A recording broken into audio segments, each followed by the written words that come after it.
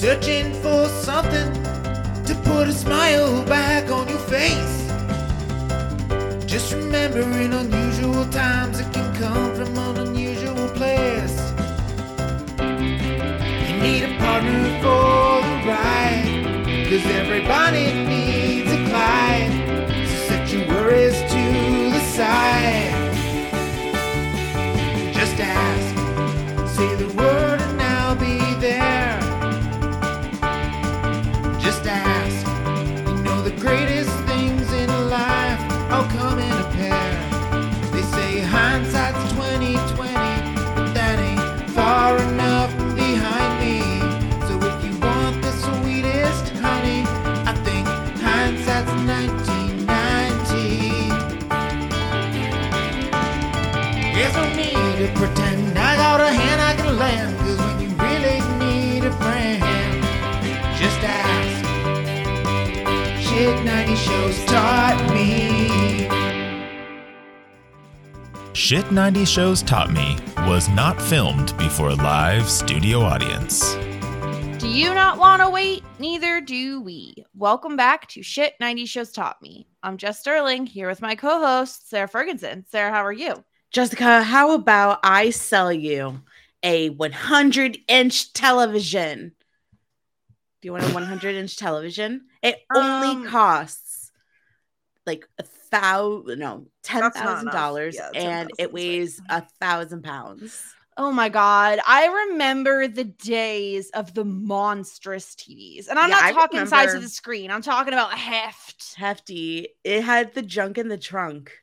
I remember when my dad brought home his giant ass TV, and it was his pride and joy. And it was a flat screen. It was huge, but yeah, it had all the junk in the trunk. It was really, really heavy. And then I remember the day the TV died, and it was a dark day for everybody. Yeah. Did someone fall on it at a house party? No, I threw a baseball bat at it, and then no, I'm joking. No, it just died because it was old. I got very scared for a second. We're not alone, talking season 6, episode 14, Clean and Sober. And you know what? After I watched this episode, I reached out to this person and I was like, I see you. I see what you're doing. I know why you picked this episode. Joining us here today on the podcast is Tom Palmer. Hi, Tom. Jess. Oh, Tom. Don't. Just so you know, back in the day, Sarah killed someone. Champagne. Yeah.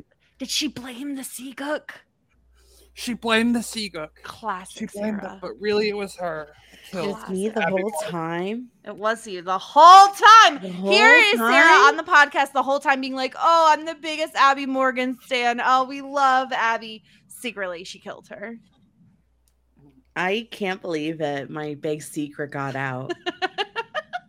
Welcome to the podcast, Tom. I knew as soon as we were getting like drunk Joey, I was like, oh, okay. Because as people know, I don't have a very strong memory of almost anything that happens from like season 4 onward, basically. And so I didn't remember this particular episode at all.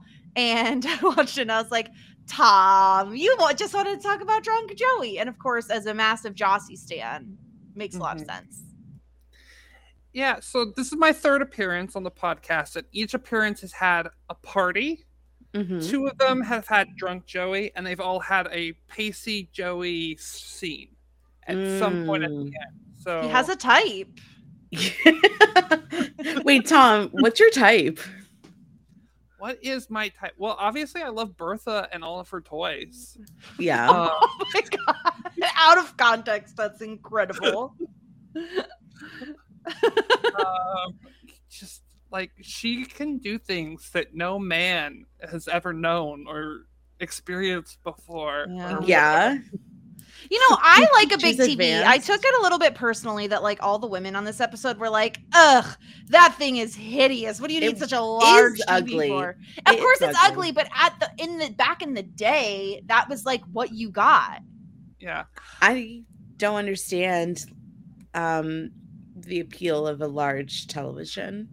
Yeah, it is one of those things where like it is like a gender trope thing, but like My memory is that like 100% that is how it was. Like me, my dad, my grandpa were all like, "Look at this TV," and my mom and grandma would just like, it's just big and ugly. It doesn't fit in our living room. Like, what are you doing?" But like, look at how big and beautiful it is. Why do you feel like you want to be inside the football stadium? Like, what's the point? It's just, I don't know. It was just so big, but like it like almost like immediately afterwards it changed, because like there was the big TV phase, and then almost immediately after we got really into small phones. Like Oh, big yeah. TV, it was like, okay, but look at how tiny this phone is. It's so incredibly small, and you can like fold it up and it's even smaller. And then you have like the iPod Nano or whatever, and it's just like everything needs to be as small as freaking possible. I never had a Nano. I had didn't a either. mini, an iPod mini. I liked that. It was blue. I got a blue one. I had the flat, skinny, long one. I don't know which that's one that was. literally an iPod mini. So thank you. Okay, that's what I color had. was it? I had the red one, which was like the American Red Cross Yes. one. All right, slay. Yeah. Tom, did you have an iPod mini? Oh, I had a Nano. Oh. Yeah, real small. But you couldn't see what song you were playing on it. No, not really. And I actually don't like the little small things, because like I drop things a lot, and then if they like drop and like they fall under something, and then you spend like 15 minutes having to look for it, and it's just too small. Like there's big like a things to compromise. find. Like the iPhone size, I actually think is like the right size, where it's like you can keep track of that thing.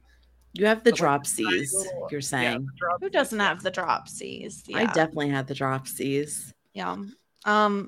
We were talking season 6, episode 14, Clean and Sober. I said coming into this, I think this is the best episode of the season. I found it like so funny, so ridiculous. There's so many moments that are pretty laugh out loud. And of course, for all the Jossie stands in the world, it seems like there's something going on there. Tom, I know you've had a very long running theory throughout this season that we'll dive into when we get to that point in the episode. I'm very curious to hear all of your individual points that have been building to this moment. But let's dive into the episode. We start out with this like very like pornographic music in the background as Jack and Pacey are at like a Best Buy. Yeah. And they're shopping for this like massive TV. Joey's there with them, and Joey thinks it's like absolutely ridiculous. She says like, "Oh my gosh, it's the most like flagrant like view of capitalism I've ever seen in my life. This TV is freaking massive." And like, I mean, I think like probably the TV in my living room has about the same size screen, but it just doesn't have that big honking back to it like this one does. I'm going to tell you a story. Catch me 2007, going on my first date with this boy. Mm-hmm. We drive to the local shopping center. First stop, Toys R Us. We take a little spin. Second stop, the local Best Buy. And we take another spin, just looking around, you know. Did you buy anything? So I don't remember. So romantic. Final stop, the diner in town. Now I'm engaged to this man. Where did I go wrong in life? This was my first fucking date with my fiance. To be fair, back in the times that you're talking about, in 2007, when you were of that age that you were, where you're like, you know, late high school years, early college years, you didn't have a ton of money. I went on plenty of dates where it was like, let's just go futz around in Best Buy and look at nothing and buy nothing. That was like the thing to do, Tom. Yeah, we had Borders. Like we would just walk around Borders all day for a few hours, and it was like, why? That was weird. It's the thing to do. That was definitely the thing to do when you're 18. Now I have standards. Now, if a man took me to Best Buy on our first date, I'd be like, literally, fuck you, and bring me to a Michelin star restaurant Who do you think you are? What if he did it to like be romantic? Like, remember, this was our first date. We're going back to our old haunt, Toys R Us. We did that date like continuously until eventually I was like, what are we doing here? What are we like why is this like our frequent place? Yeah, I mean, nowadays I don't think this would make a very good date, but yeah, Best Buy back in this day, and you can see in the background movies galore. There was music, there was things to see. Yeah. Now there's like 2 movie aisles and the rest is just refrigerators. Yeah, definitely more into like you see how many people are like there buying DVDs. But Joey is there with them, and Pacey and Joey are just walking, and as they're walking, Pacey's just casually picking up like gaming systems. 100%. Like I think he picks up a DVD player and a PS2. Yes. And he's got one in each hand. And like the DVD player and a PS2 aren't that big, but they're in these really bulky boxes, and he's in a suit. And that's hard to do, to be like carrying those 2 bulky boxes, just casually picking them up in a suit. Like, every time I've watched the episode, that stood out to me very much. Does the PS2 not play DVDs? Isn't that one of its features? Maybe not back then. Maybe he didn't know that. I don't know. But Joey says like there's certainly better things you could be doing with your money. But she says, you know what? I'm very impressed with you. Because you got yourself to this place. Look how far you've come. And we get this like sentiment from Pacey, like we've heard before, where he's worried that like he's gone too far away from who he once was. And he says, you know what? The person I used to be was a pretty good guy. And Joey says, you still are. Like, you know what? You've always said, she says, this madcap genius waiting for potential to kick in. And she's very, very proud of him. And I mean, I understand this, Sarah, because this is Joey saying this, and Pacey has always held Joey in very high regard. And so for her to say that she's proud of him and still thinks that he is still the same Pacey, but just like potentially fulfilled, Pacey is like, he loves this. He's very happy with this. I feel like that's all I want in the world too, is somebody to say that they're proud of me. And especially when you don't hear it that often. So I think that this itched a scratch that Pacey needed and wanted to hear. And I don't want Pacey to feel so down on like who he's become. Sure, he's a corporate sellout and is probably doing money laundering, but aside from that, he's in the up and up. Okay, but Tom, in Pacey's defense, he doesn't know what Numbers Incorporated is up to. So he doesn't know, but I'm with Sarah. Not to, I know like what's going to happen, but like I can put myself back in the mind of watching this for the first time. Watching that scene at that party a couple episodes ago, 100% with Sarah. Like, ooh, this is really sketchy. And I do think that, like, because he was like, wait, I'm really young to be getting all of this. This is, and like, you had the Christmas episode where Doug was like, this is happening really fast. You're getting a lot of money really quickly, and you don't have a college degree. Well, back in the day, you didn't really have to do much to, like, my dad worked for, as we know, for the Yankees, but he was a radio engineer for the Yankees, traveled with them for 30 years and never graduated college. I don't even think that he went through one semester of college. Yeah, like, back in the day, it was very different. Do shit. Yeah, you didn't necessarily need a college degree to do things. But I do like this sentiment from Joey. Like, again, I think sometimes she really does ride the line of like being a little bit condescending about it all, right? Like, oh, I'm so proud of you. Like, I always knew you had it. But this is something he does need to hear, and he does seem pretty happy to hear it, specifically from Joey. Yeah. And then go ahead. Yeah. We've talked about my theory. Put a bit of a pin in this in regards to that sort of theory that's going to come up, and also I think this episode is going to mark a shift in the Pacey Joey relationship, and I do think this conversation has a big part of that. Mm-hmm. I'm feeling the shift. Yeah. I felt the shift. I felt more open. My heart had softened.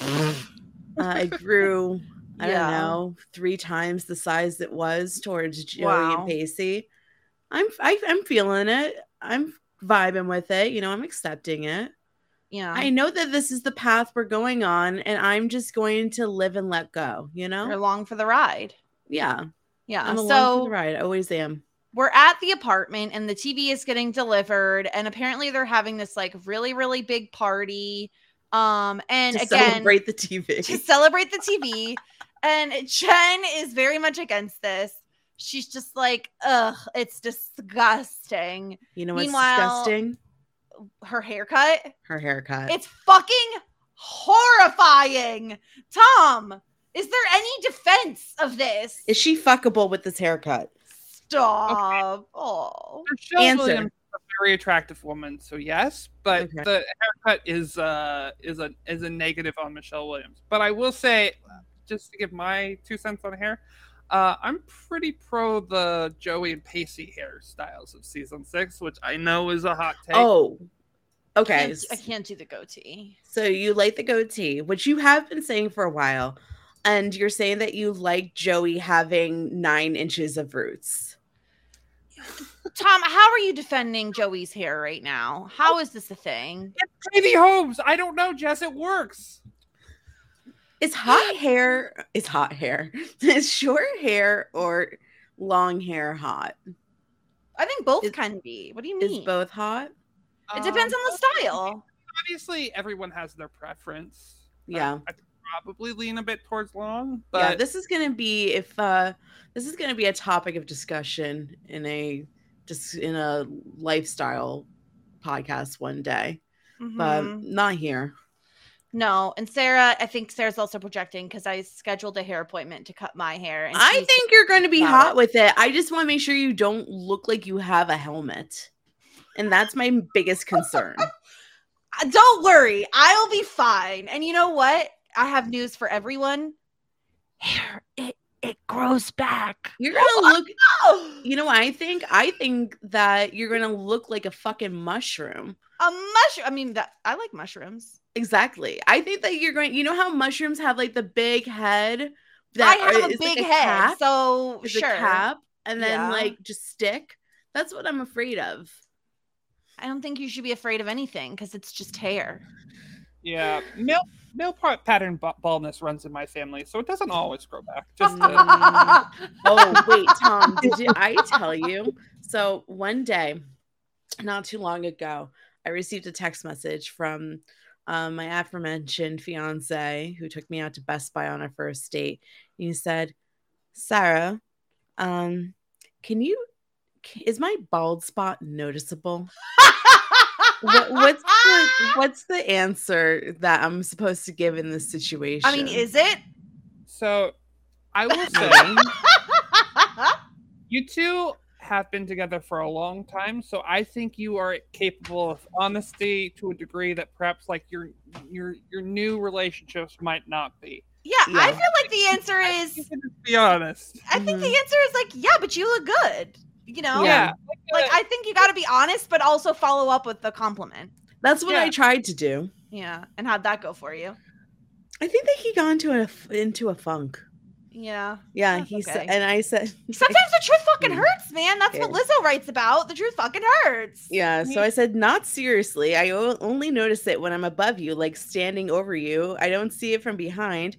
You shouldn't feel okay. This is bad. So I said you should feel self-conscious, but then I fixed it and said shouldn't feel. But with the little asterisk, it was just a typo. Yeah, that's hilarious. And then I followed it up with, "You're honestly just looking better with age. Lucky you." But then I said, "But if it's bothering you, we could always go to Turkey." Because a lot of people are going to Turkey for hair plugs. Stop. Okay, that's where you went wrong, I think. I think you were good all the way up until that final statement. I think, and then you ruined it.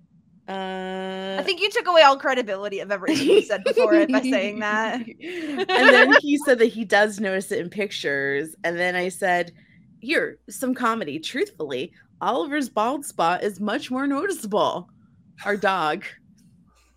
But if it's okay. Oh, and then I went back into we could fix it if you want to. Oh no. And then I said you might want to do your deviated septum or eyes first. Oh no, I really did do bad. Sarah, what are you doing? You took one thing he's self-conscious about and added 2 more things to it? This is a long response. Do you ever do the thing where he asks you about something he's self-conscious about and you like change the topic to something you're self-conscious about? Like maybe just like completely Evade the question. Oh, I should have done that. Change the energy completely. So like he's, instead of him being like, oh, I'm feeling self-conscious, now he's That's like terrible. You know? That's a terrible thing to do. But like it's gonna seem very selfish. Yeah, I mean, yeah. And then I also said you can ask your hairstylist for advice. Oh my god, you kept giving advice. How many things of advice did you give him? Well, then I said I wouldn't stress about your hair, my love. Okay. And then it seemed like it ended. Except in his mind, it went on for weeks. Was he responding to all of this, or was this all? He was responding. Okay. He said that he didn't want to go to Turkey. He's got a wall of text with different suggestions. I mean, yeah, but also he didn't God. want to go to Turkey. So okay. Anyway, that's why I said we can do something stateside.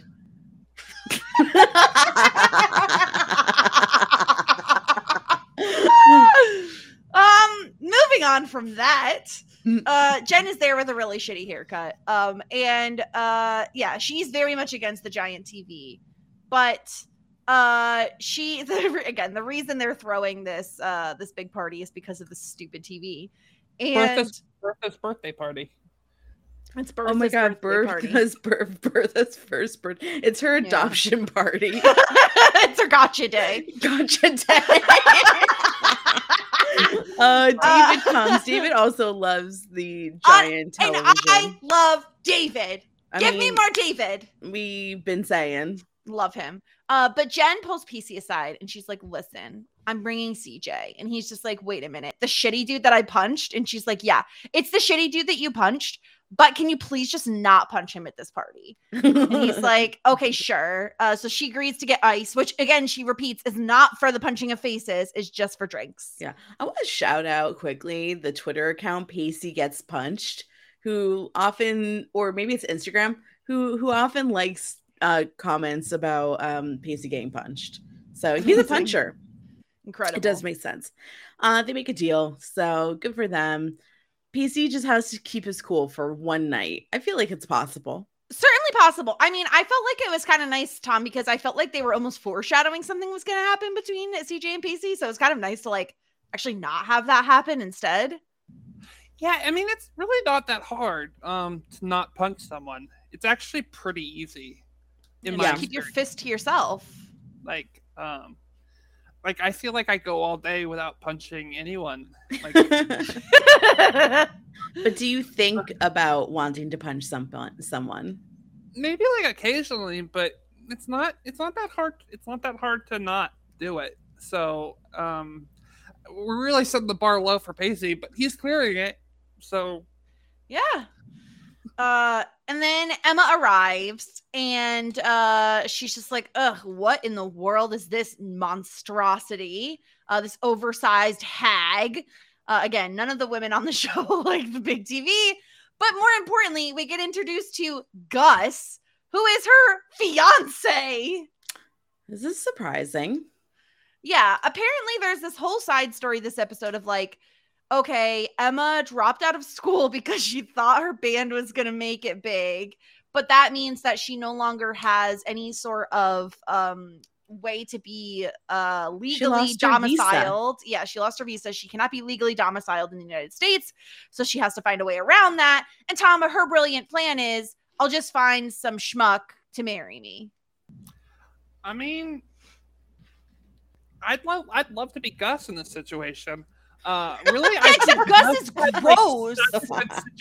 Like Gus had like such a good situation, and he like we set the bar so low for Pacey. The bar was even lower for Gus, and he like went under it. So just like sucks. Way to fumble the bag here, Gus.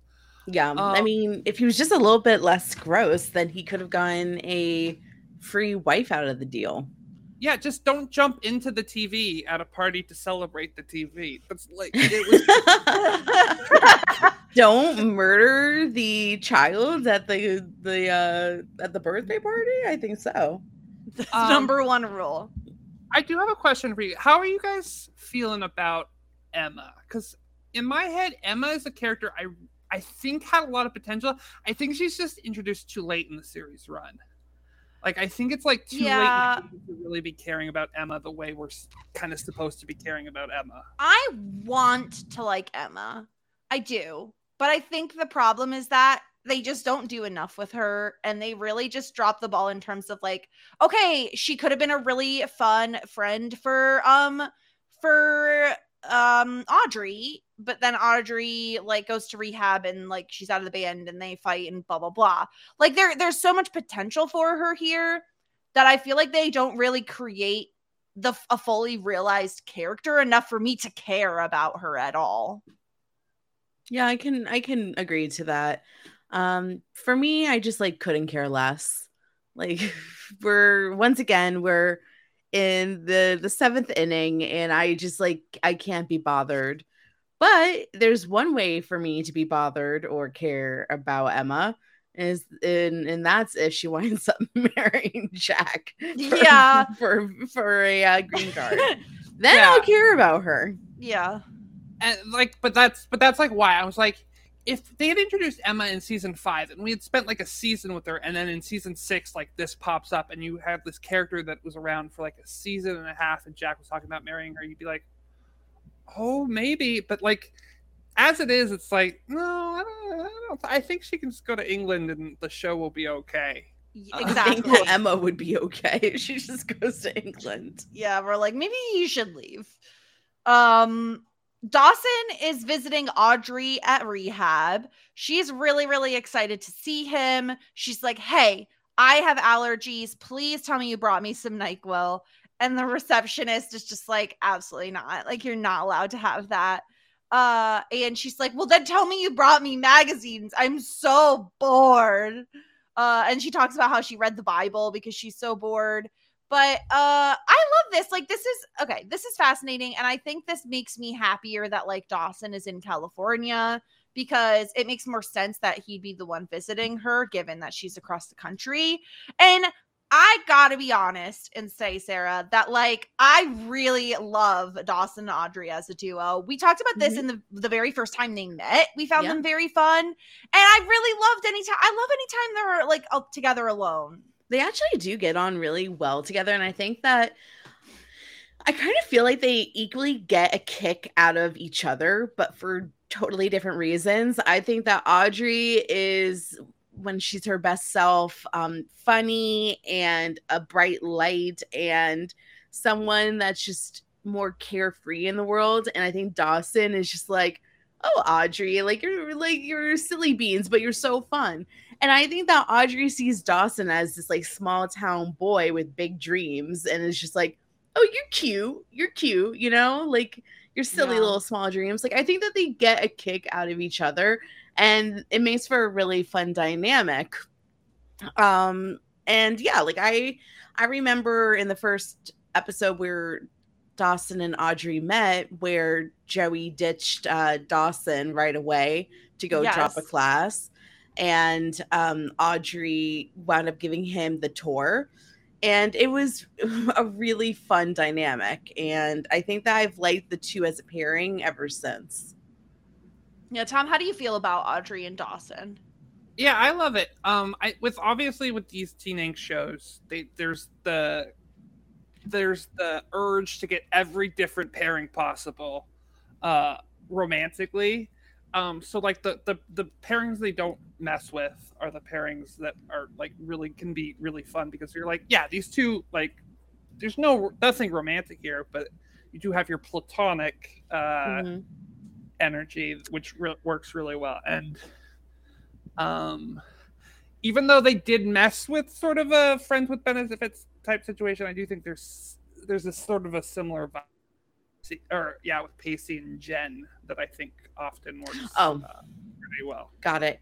Yeah. Also with Jen and Jack, like I think that their relationship we often say is probably the strongest duo Yeah. at times throughout the series, and it's because platonically they are like the best friends, and like I don't mind that one drunken night at the ski lodge. A lot of interesting things happened at that ski lodge. God. It was the best of times and the best So of times. Stupid.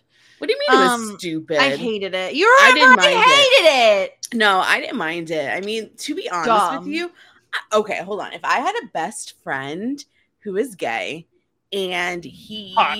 Very hot is a also very important. hot best friend who is gay, of course, and we were that close together, I would be like, you know what? F it. Let's just try it once and see what happens. Like, why not? Why not? So I feel like you just have to like try it out just once. And Jack did have like he's gay and he like came out as gay, but like he had previously had a girlfriend and like he had attraction to Joey, like as we brought up in this episode. Like, yeah, physically he got excited by Joey, so like he's not like unattracted to women necessarily. Right. Like, there's probably a world where they would write Jack more as just bi instead of gay, but like obviously they want to make more mistakes. Well, sexuality is fluid, and so I think that your percentages could vary. Right. So back to Dawson and Audrey. Okay. We're like so far off a tangent. I know now. Her outfit's really ugly. I don't like it. And they're going around and she's giving him the tour, which is really beautiful. And honestly, how can you be bored here? There's like 8 pools and a golf course and a bunch of rich people. Talking about rich people, they come across this fancy lady, this Tony producer, Stark, who is not the Marvel movie Tony Stark. Stupid. Like, how can they make somebody named Tony Stark and not be like, oh, this might be? I know that Iron Man before the Iron Man movies wasn't a like actual like popular superhero character, but still, like, how can anybody hear the name Tony Stark and not think of Robert Downey Jr.? Yeah, it's a pretty dumb decision, but maybe I think probably at the time they were like, oh, this is like the Iron Man character in that comic book. Yeah, because Iron Man didn't come out until 2008, so like they did get here first, but like the comics already existed. So the comic books have existed for exactly. The movie didn't come out yet, which is like obviously what brought more like cultural awareness of Tony Stark. But before they see Tony Stark, like Dawson says that, oh, I've been living in Todd's guest house, which is like pretty much a nightmare, and our movie is going straight to cable, which means that Todd is not going to be getting any work, and subsequently I'm probably not going to get any work. And I really love Audrey's response is, yeah, I'm in rehab, Dawson. Like, bitch, what? Like, you think your life is miserable? I'm literally in rehab, you fuck. I love Audrey, how Audrey can like so much bring people down to earth. And he sees Tony Stark and he's like, he wants to go talk to her. And he's just like, well, you know what? That's fine. Like, I guess you can go talk to her. Like, I'm here and you're supposed to be visiting me, but that's fine. I feel so bad for Audrey. She's constantly getting ditched. Well, she says that and Dawson's like, you're right. Let's talk about you. Let's get really into why you're here and what caused it. And she was like, oh, actually, yeah, no, let's do that, the Tony Stark thing, because I don't want to do that. Sounds like way more fun. So she agrees to go stalk the burnout, is what she says. Which, let's go. In true Audrey and Dawson fashion, this does seem really fun. And like, I don't blame Audrey for being like, I've been talking about myself nonstop in all these group meetings and everything. Like, let's go do something fun instead. So they leave to go stalk Tony Stark. CJ and Jen get to this party, Sarah, and apparently Jen didn't tell him that this was like a Big Bertha, gotcha day party that Pacey was hosting. And so when he gets there, he's immediately like, I don't want to be here. Get over it. Stop being a freaking baby. If you're going to date Jen, then you know you're going to see Pacey. They're in the same friend group. Get a life, CJ. Go Yeah, call CJ that sucks. hotline and get a clue. I will. Yes, I agree. He does need to get over it. Bringing it on him like last minute would be a no though. Like Jen knows 4 people in Boston. Who do you think is going to be at this party? Jack. Jack lives with Pacey.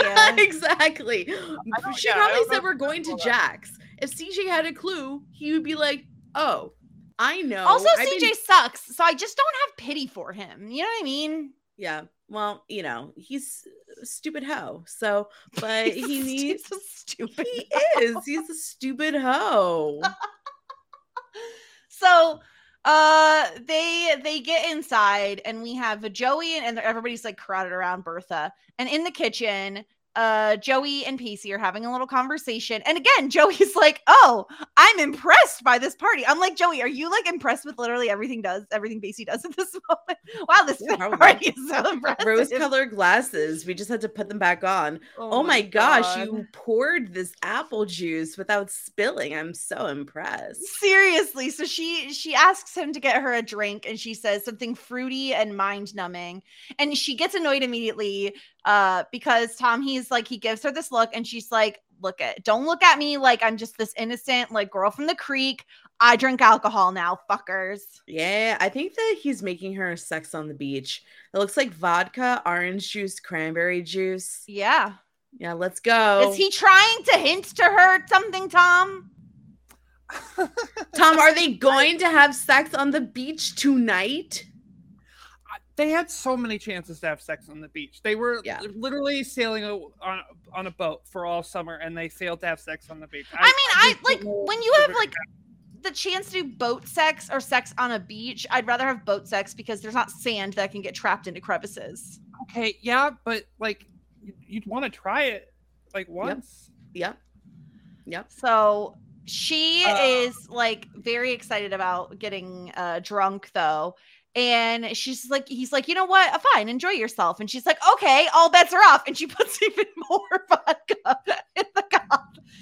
Yeah, I do like, because obviously with the Audrey storyline, they've been like, yeah, alcohol and drugs and all that, it can be really bad.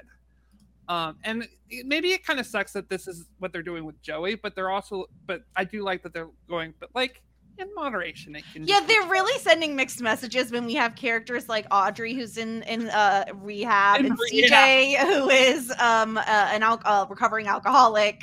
Well, okay, there's a difference between Joey, who has the ability to have a carefree night, and the worst that she does is get a little sloppy and accuse murder on all her friends, and driving a vehicle that is not yours into a house that is also not yours. Like, not apples to apples here. No, this is very fair. But yeah, and I appreciate that, because I do think like if you just had like CJ and you just had Audrey, it would be very like puritanical, like alcohol is always bad. And I think by having Joey, you're like, okay, if you do it in moderation. And I like Pacey's point, like you are here, it's a safe place, and you see like throughout the whole night he's with her the whole night, making sure this is just a regular party. She's not going anywhere. She's not driving. And we got our first drunk Joey scene where she's talking to David, and we're immediately like, "Yes, girl, spill the tea to new guy David." And she says, she's talking about Jack, and she's just like, "Oh yeah, like I kept wondering like when Jack is going to return to his art." And like, again, Sarah, I love that this is getting brought up because we've often talked about like what happened to Jack the artist. And Joey kind of says the same thing. Had recently brought that up. Yeah. And so she says, "Well, when I first met him, he was so dorky." She's like, "I didn't think he ever liked me, except there was this time I was sketching him and he got excited." We all remember that time. Yeah, because then he spilled the chocolate milk all over the drawing. Okay. That did happen, and she was very upset about it. And then what else happened then? Didn't she ask him like what sex was like? Yeah, because she he was had sex before. Yeah, he wasn't what a is virgin. it like? Tell me everything. All And the it was all details. like romantic the way he was describing it, which And then is why he got a a bona. chubby. Yeah. And then she chased him away because she's afraid of the bona. And then afraid of the bona. she's afraid of the bona. What else happened? I don't know. Yeah, I mean, that was like, he was like, sex is scary, and that was the episode where like that was so long ago. What and was we that, were, I was surprised. 3 or 2 or something. Yeah, he said sex is scary.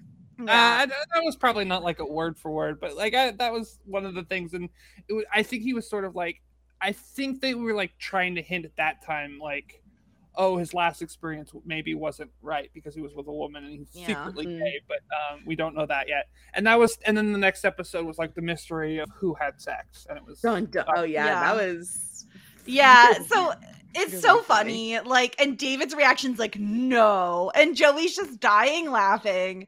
I loved this. We're gonna get even more from Joey later, but this little bit right here was enough for me to be like, yes, I'm all in on this. This is fantastic. Spill the tea, Joey. God. This drawing I'm so sorry. Yeah, I do think we have a mutual friend who, when he gets drunk, maybe a bit like drug a little Joey. sloppy, a little sloppy, very sloppy, very spilling secrets. Yeah. We've all had those moments where you just get a little loose-lipped when you're lubricated on alcohol. You know, just things get a little slippy. You know, so this moment isn't really intended to be a super funny moment of the episode, but it is because Audrey sends Dawson to go speak to Tony Stark, and Audrey, like, I want to say quote unquote hides. She's crouching down in full view of Tony Stark, and I'm like, who the fuck is she hiding from? I've done this.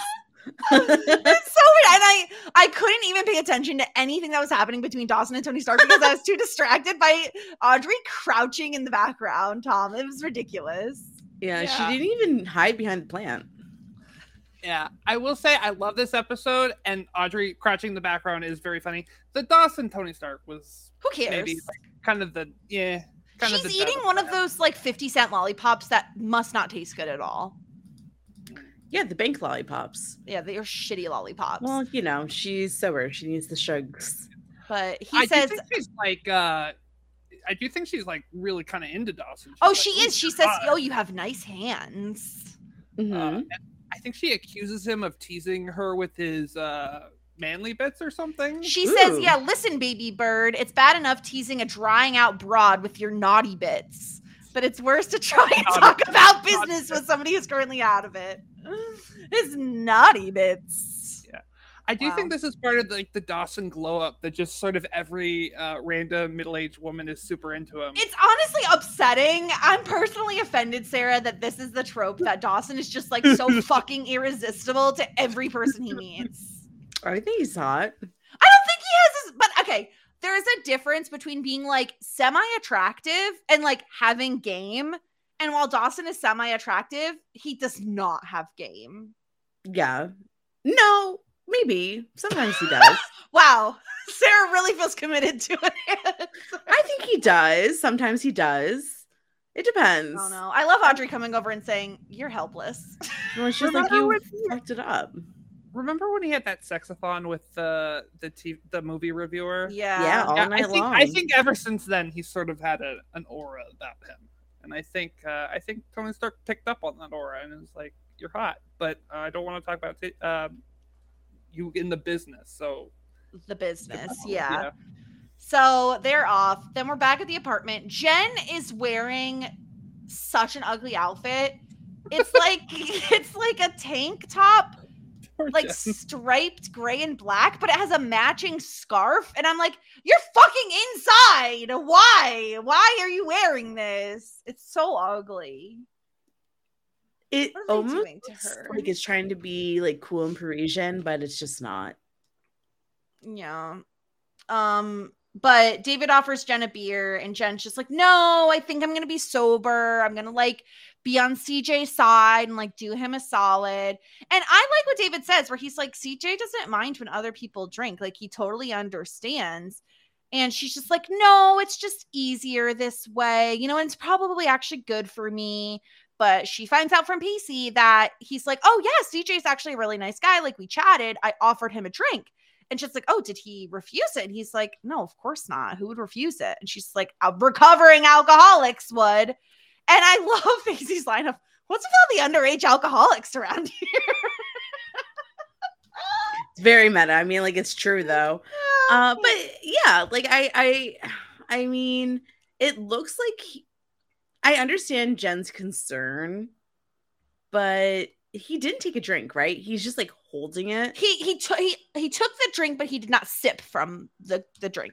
I mean, I'm honestly, for his age and, you know, experience, I'm very surprised he had the willpower, the willpower to not drink it and just hold it. And in a way, it's like, then no one's going to offer you another drink. So, I mean, I don't know if anybody would recommend that. Yeah.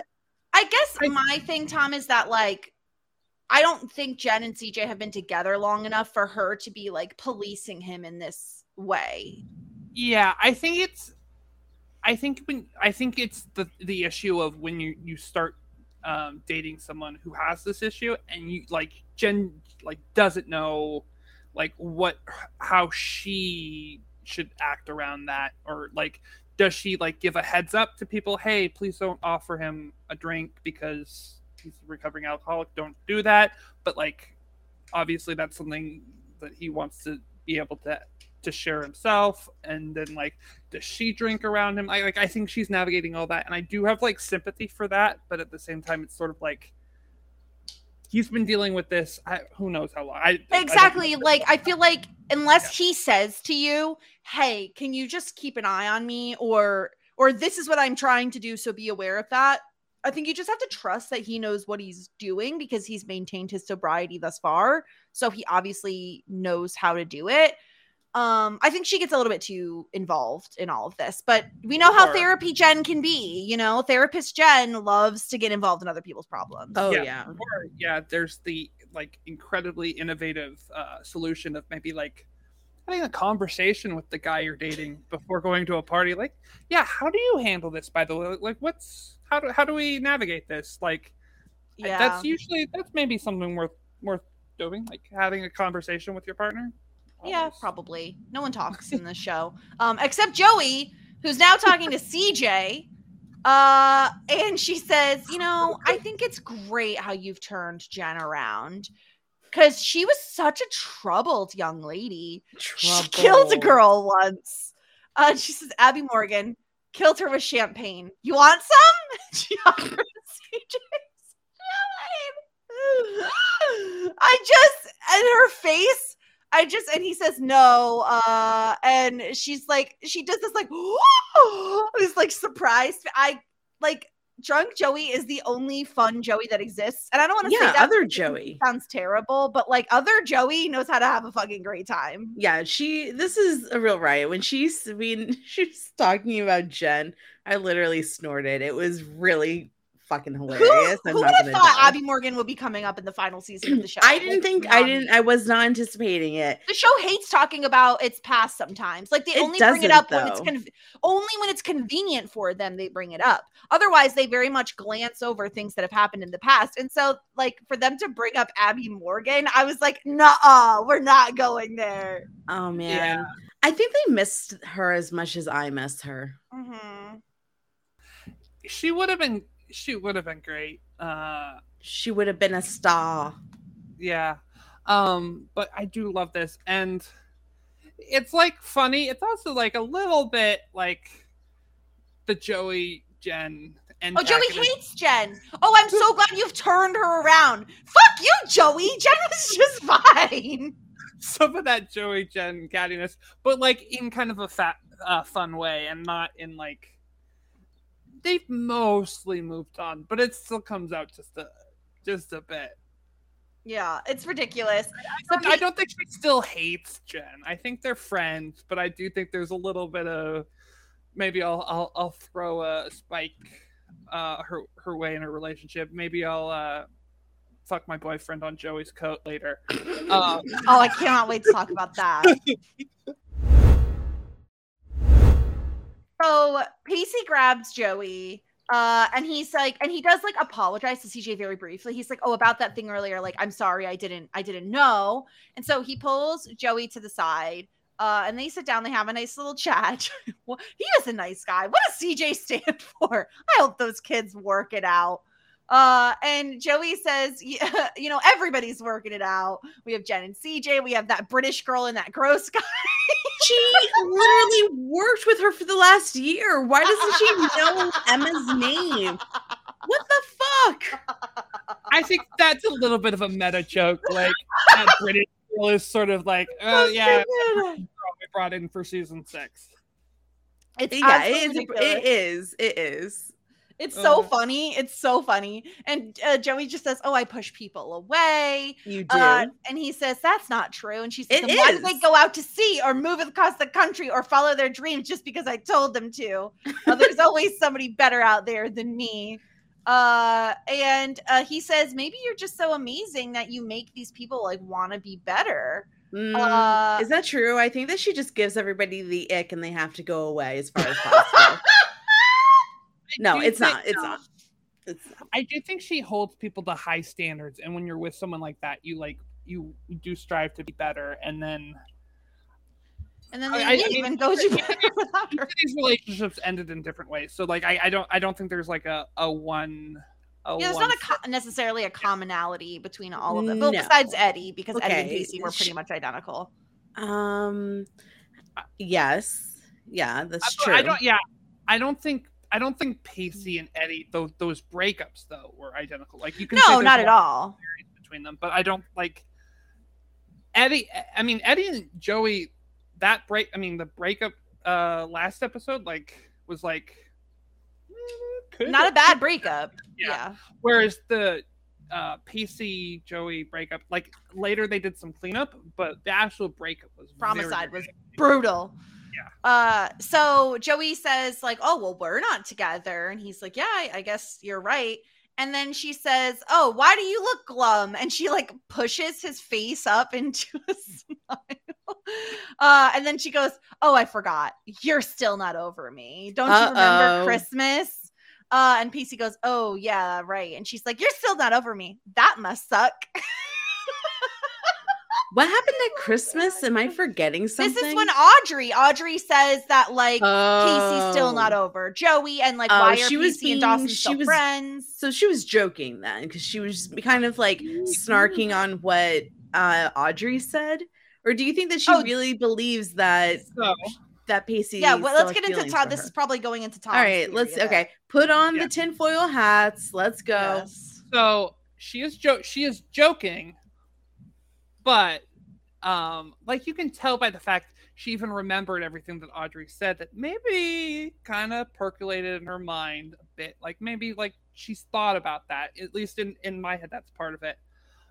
Do we want to get, like, the full theory here? Because let's go. I mean, might as well. What better time is now? Yeah, let's do it now. I mean, my full theory is that Audrey was very right. And one of the things, so, like, we spoke last season, like, it seems like starting in season 5, they were like, we don't need to mention Pacey and Joey were ever a couple. That seems to be like the writers doing that. And a lot of the Pacey and Joey fans are obviously not happy about that. Like, the writers have forgotten they're being sloppy. And that's probably what is actually going on. It's probably the writers being sloppy. But I do have a headcanon explanation for it, which is that the reason they don't mention it is, like, intentional, because Pacey is still in love with Joey, but, like, knows in order for him to be friends with Joey, he can't be like, "I still love you, Joey," because you can't be friends with someone if you're actually still romantic. So so then when you say, so that when Joey is saying here, like, "Oh, you're still in love with me," like, she's joking. She doesn't actually believe it. I think she's mostly joke. I would say that's 90%. It could also be one of those things. Following Tom's theory here, if we think this is true or like to believe it in our headcanon that this is what they were doing, Joey could also be a little bit like prying, a little bit like throwing something out there and like throwing a little breadcrumb to be like, "Oh, but you're still in love with me, right?" And then she like gets the serious look of like, "But are you though?" You know? Yeah, I think I agree with your theory, Tom, actually. I think I'm fully bought into this. I think it makes the season better if you believe the theory. Well, I can do that. I can totally buy into it. I think that if Pacey wanted to keep Joey in his life, these are the steps that he would have to do. Can I give you my go ahead. Well, I was just going to say the topic of discussion is, and I think what, Pacey people are going to say is, well, if that's the case, then how could he hook up with these girls, and how could he be with Audrey? And then it seems as though Tom has an addendum to his theory. So, yeah. Well, the addendum is what if? And this is kind of a little bit dark, and all of this, and also probably very toxic. Whatever you're mm-hmm. going to say, but please proceed. And very subconscious. But what if kind of part of the reason he got with Audrey was both like she's close to Joey, like that puts him closer to Joey, and also like he acted so cool about finding out that she was getting back to Dawson, or like she was back in the Dawson orbit. What if like there was a lot of jealousy there, and part of him was like, what if I kind of like rubbed her nose in my own? I hate that. I mean, I don't like that. I have a counter theory. Theory. There we go. Please proceed. A few episodes ago, when Pacey and that British girl, Emma, were at the aquarium, they had a whole conversation about, and this has been brewing for a while, where Pacey feels like he's lost a bit of who he was as a result of his job at Numbers Incorporated, right? Like he says it earlier to Joey about how he hopes that he hasn't changed that much, where he's no longer the person he once was, because that person was actually a pretty good guy. Now, my theory is that I think he was over Joey for a while, but I think now that he's gone so far from who he once was, or at least he believes that with this job at Numbers Incorporated, he feels like the way to ground himself back into who he was at his happiest and at his most proud of himself when he was with Joey. And so I think maybe he's like, how do I get back to that? Joey makes me feel the way I want to feel when I was at my most happiest. And like, I can have both things because she's proud of me for this job that I have, but also I want to return to the PC I once was. I want to stick close to Joey and like feel that way again. Yeah. I don't like that either. Oh, I kind of do like that. I also think, quite frankly, I think Numbers Incorporated is, because he broke up with Joey because he thought he wasn't good enough for Joey. Right. And then in season 5, he had this cook job, and like he was having a lot of fun, but I still think in his head that wasn't like I'm career. good enough now to be with Joey. Yeah. Type job. Right. This job, Numbers Incorporated, and now he's got the money, he's got the suits, he's got the nice car, now he's got the fancy TV, he's got all these like symbols of success, and that he's made it.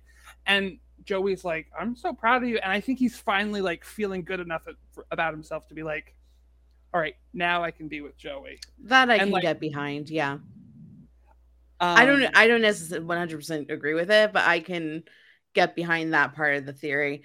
For me, in terms of the other women, I would say my answer to that is bitches have needs, Yeah, he's not going to just wait around forever. He's a 20-year-old boy. Like, come on now. Yeah. So I do love this conversation because he says, oh, you have no idea the hardships I go through trying to maintain a friendship with a dream girl such as yourself. And she says, it gets lonely. He says, I cry myself to sleep every night, but Jack and I cuddle. That eases the pain. That was very funny. That was very, very funny. I think Joey was 90% joking when she said, oh, you're not over me. I think Pacey is like, I think the first half of that where he's like, you have no idea the troubles. I think that's like 50-50 joke. Like, yeah, there's a lot of truth. And then I think 100% with the Jack. Yeah, the Jack cuddling thing is very funny. And this is okay. This conversation and the way it happens. These are the reasons people are such Jossie stans. Is because they do have that like give and take, that like the back and forth that people like. And that feels natural. Yeah, it feels very natural. Unlike, I feel like, I don't know, it didn't feel the same with Audrey. It didn't feel the same with Emma, like it in terms of Pacey. And it didn't feel the same with Eddie as well. Like it's very, you can't deny that Joshua Jackson and Katie Holmes have chemistry, you know? Of course. Like they undiably. What are you saying? I don't know. What was that? Undoubtedly. Making up fucking words. They have that je ne sais quoi. Yeah, the chemistry. We chem. get a ton of montages of just party fun times. And then we get Jack and Emma talking about this whole situation of like why she's marrying Gus. And like Emma basically dropped out of school. She thought the band was going to take off, and now she needs a green card. So she's going to marry Gus, and he's going to be a roadie for her, I guess. But she says, oh, he's a really good pianist. And at the same time, he's like pulling gum off of his shoe, which is fucking disgusting. And he's like, oh, okay. But he asks for a beer, and he's really fucking gross. Like, Gus is disgusting. He like smacks Emma on the ass as she walks away. And he's like, oh, not only a beer, maybe some chips. Oh, and can you put the chips in a side of a sandwich? So he's basically being like, bitch, make me a sandwich. Yep. Yeah, I mean, gross. Yeah, they kind of found a way to check every gross box. Yeah. And he says, oh, like, and so Jack talks to Gus about why he's even doing this. And Gus says, oh, free room and board. Plus she said she'd cook for me. And Jack's like, she like never cooks. And he's like, but she has a nice rack. So who cares? She makes green smoothies. That gets referenced in every single episode. And this episode got referenced like 3 times. Yeah. Yeah. And then when Emma comes back, Gus says, oh yeah, like Jack's pretty cool. He doesn't even seem all that gay. And we're just like, oh, if we didn't hate him already. We're like, wow, you actually really suck though. Checking every box. Yep. And this is when Jack's like, okay, bye. He's had enough. And then we're back at the rehab center, and Dawson and Audrey are still stalking Tony Stark.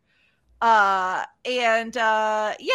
Audrey says that if there's one thing I learned in rehab other than some killer Cat's Cradle, which I loved Cat's Cradle. Who the fuck didn't? Do you remember how to do it? I feel like if I had a person that also knew how to do it, I'd be able to make my way through it. Yeah. All right. The next time, that's what we should have done when we hung out. I feel like we can get pretty far. I think we could too. But I need help sometimes. Some of them, your nails might be a little bit of a situation. No. I think that would actually help me. Tom, you're familiar with Cat's Cradle?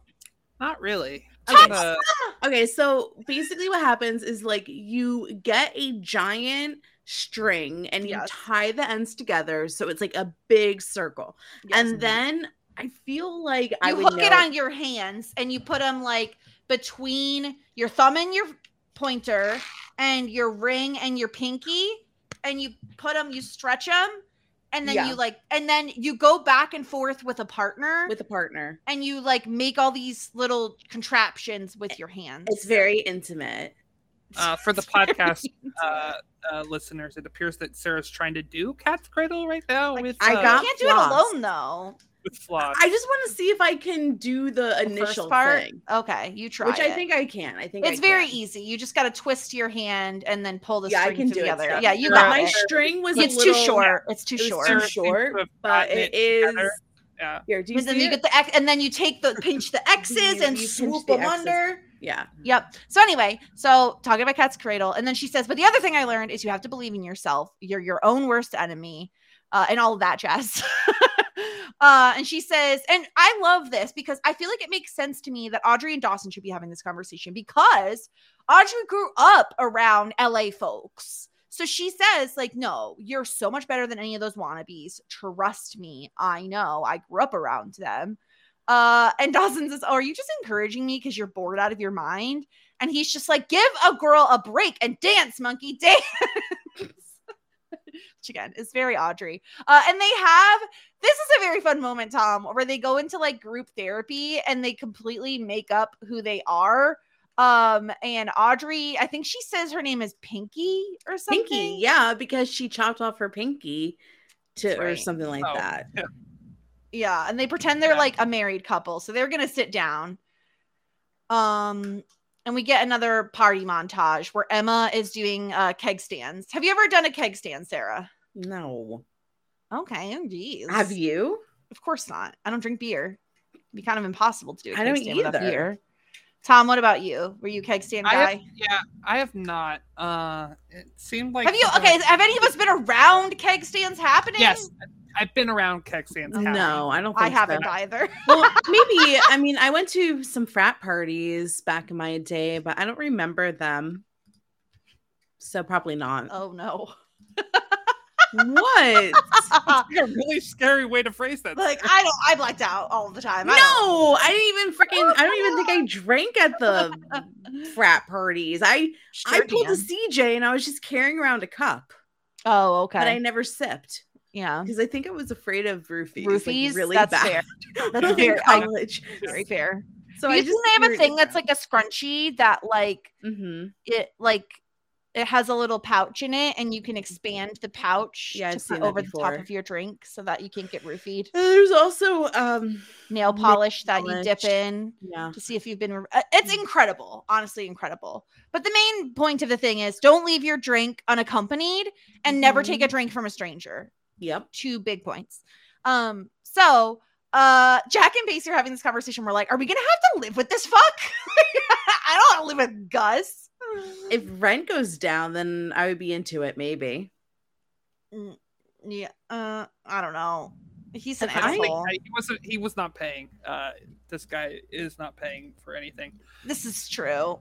Yeah, it's odd because keg stand is like a college thing, but like this doesn't really feel like a college party. No, it feels like a young 20s party, not a it's like a house party. Yeah. It's a Bertha Gotcha Day party, Tom. Bertha Gotcha Day. Yeah, which is something like I feel like shows kind of miss. Like they like don't quite capture like what like the college vibe is. They get sort of like a 20s. Well, it's because literally everyone on the show is like 27. Yeah. So, but Jen and CJ sit down, and this is where they're going to have a whole conversation where she's like, "Oh, are you drinking?" And he's just like, "You know what? I would be more inclined to answer that if you weren't looking at me like I just killed Graham's drunk driving." And he says, I accepted the drink from Pacey because it seemed rude to say no. And I don't like how Jen immediately jumps to the conclusion of like, well, you accepted a drink, therefore that must mean that you're drinking. Therefore, you're like, your sobriety is ruined and you suck.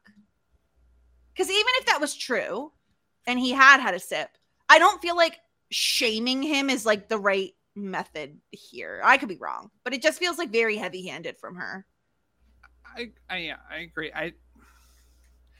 Jen's just started dating him. Like, and like I don't know. Like, I don't really know like what you're like supposed to do, even if you're mature. But like, I know just starting out, you're not policing.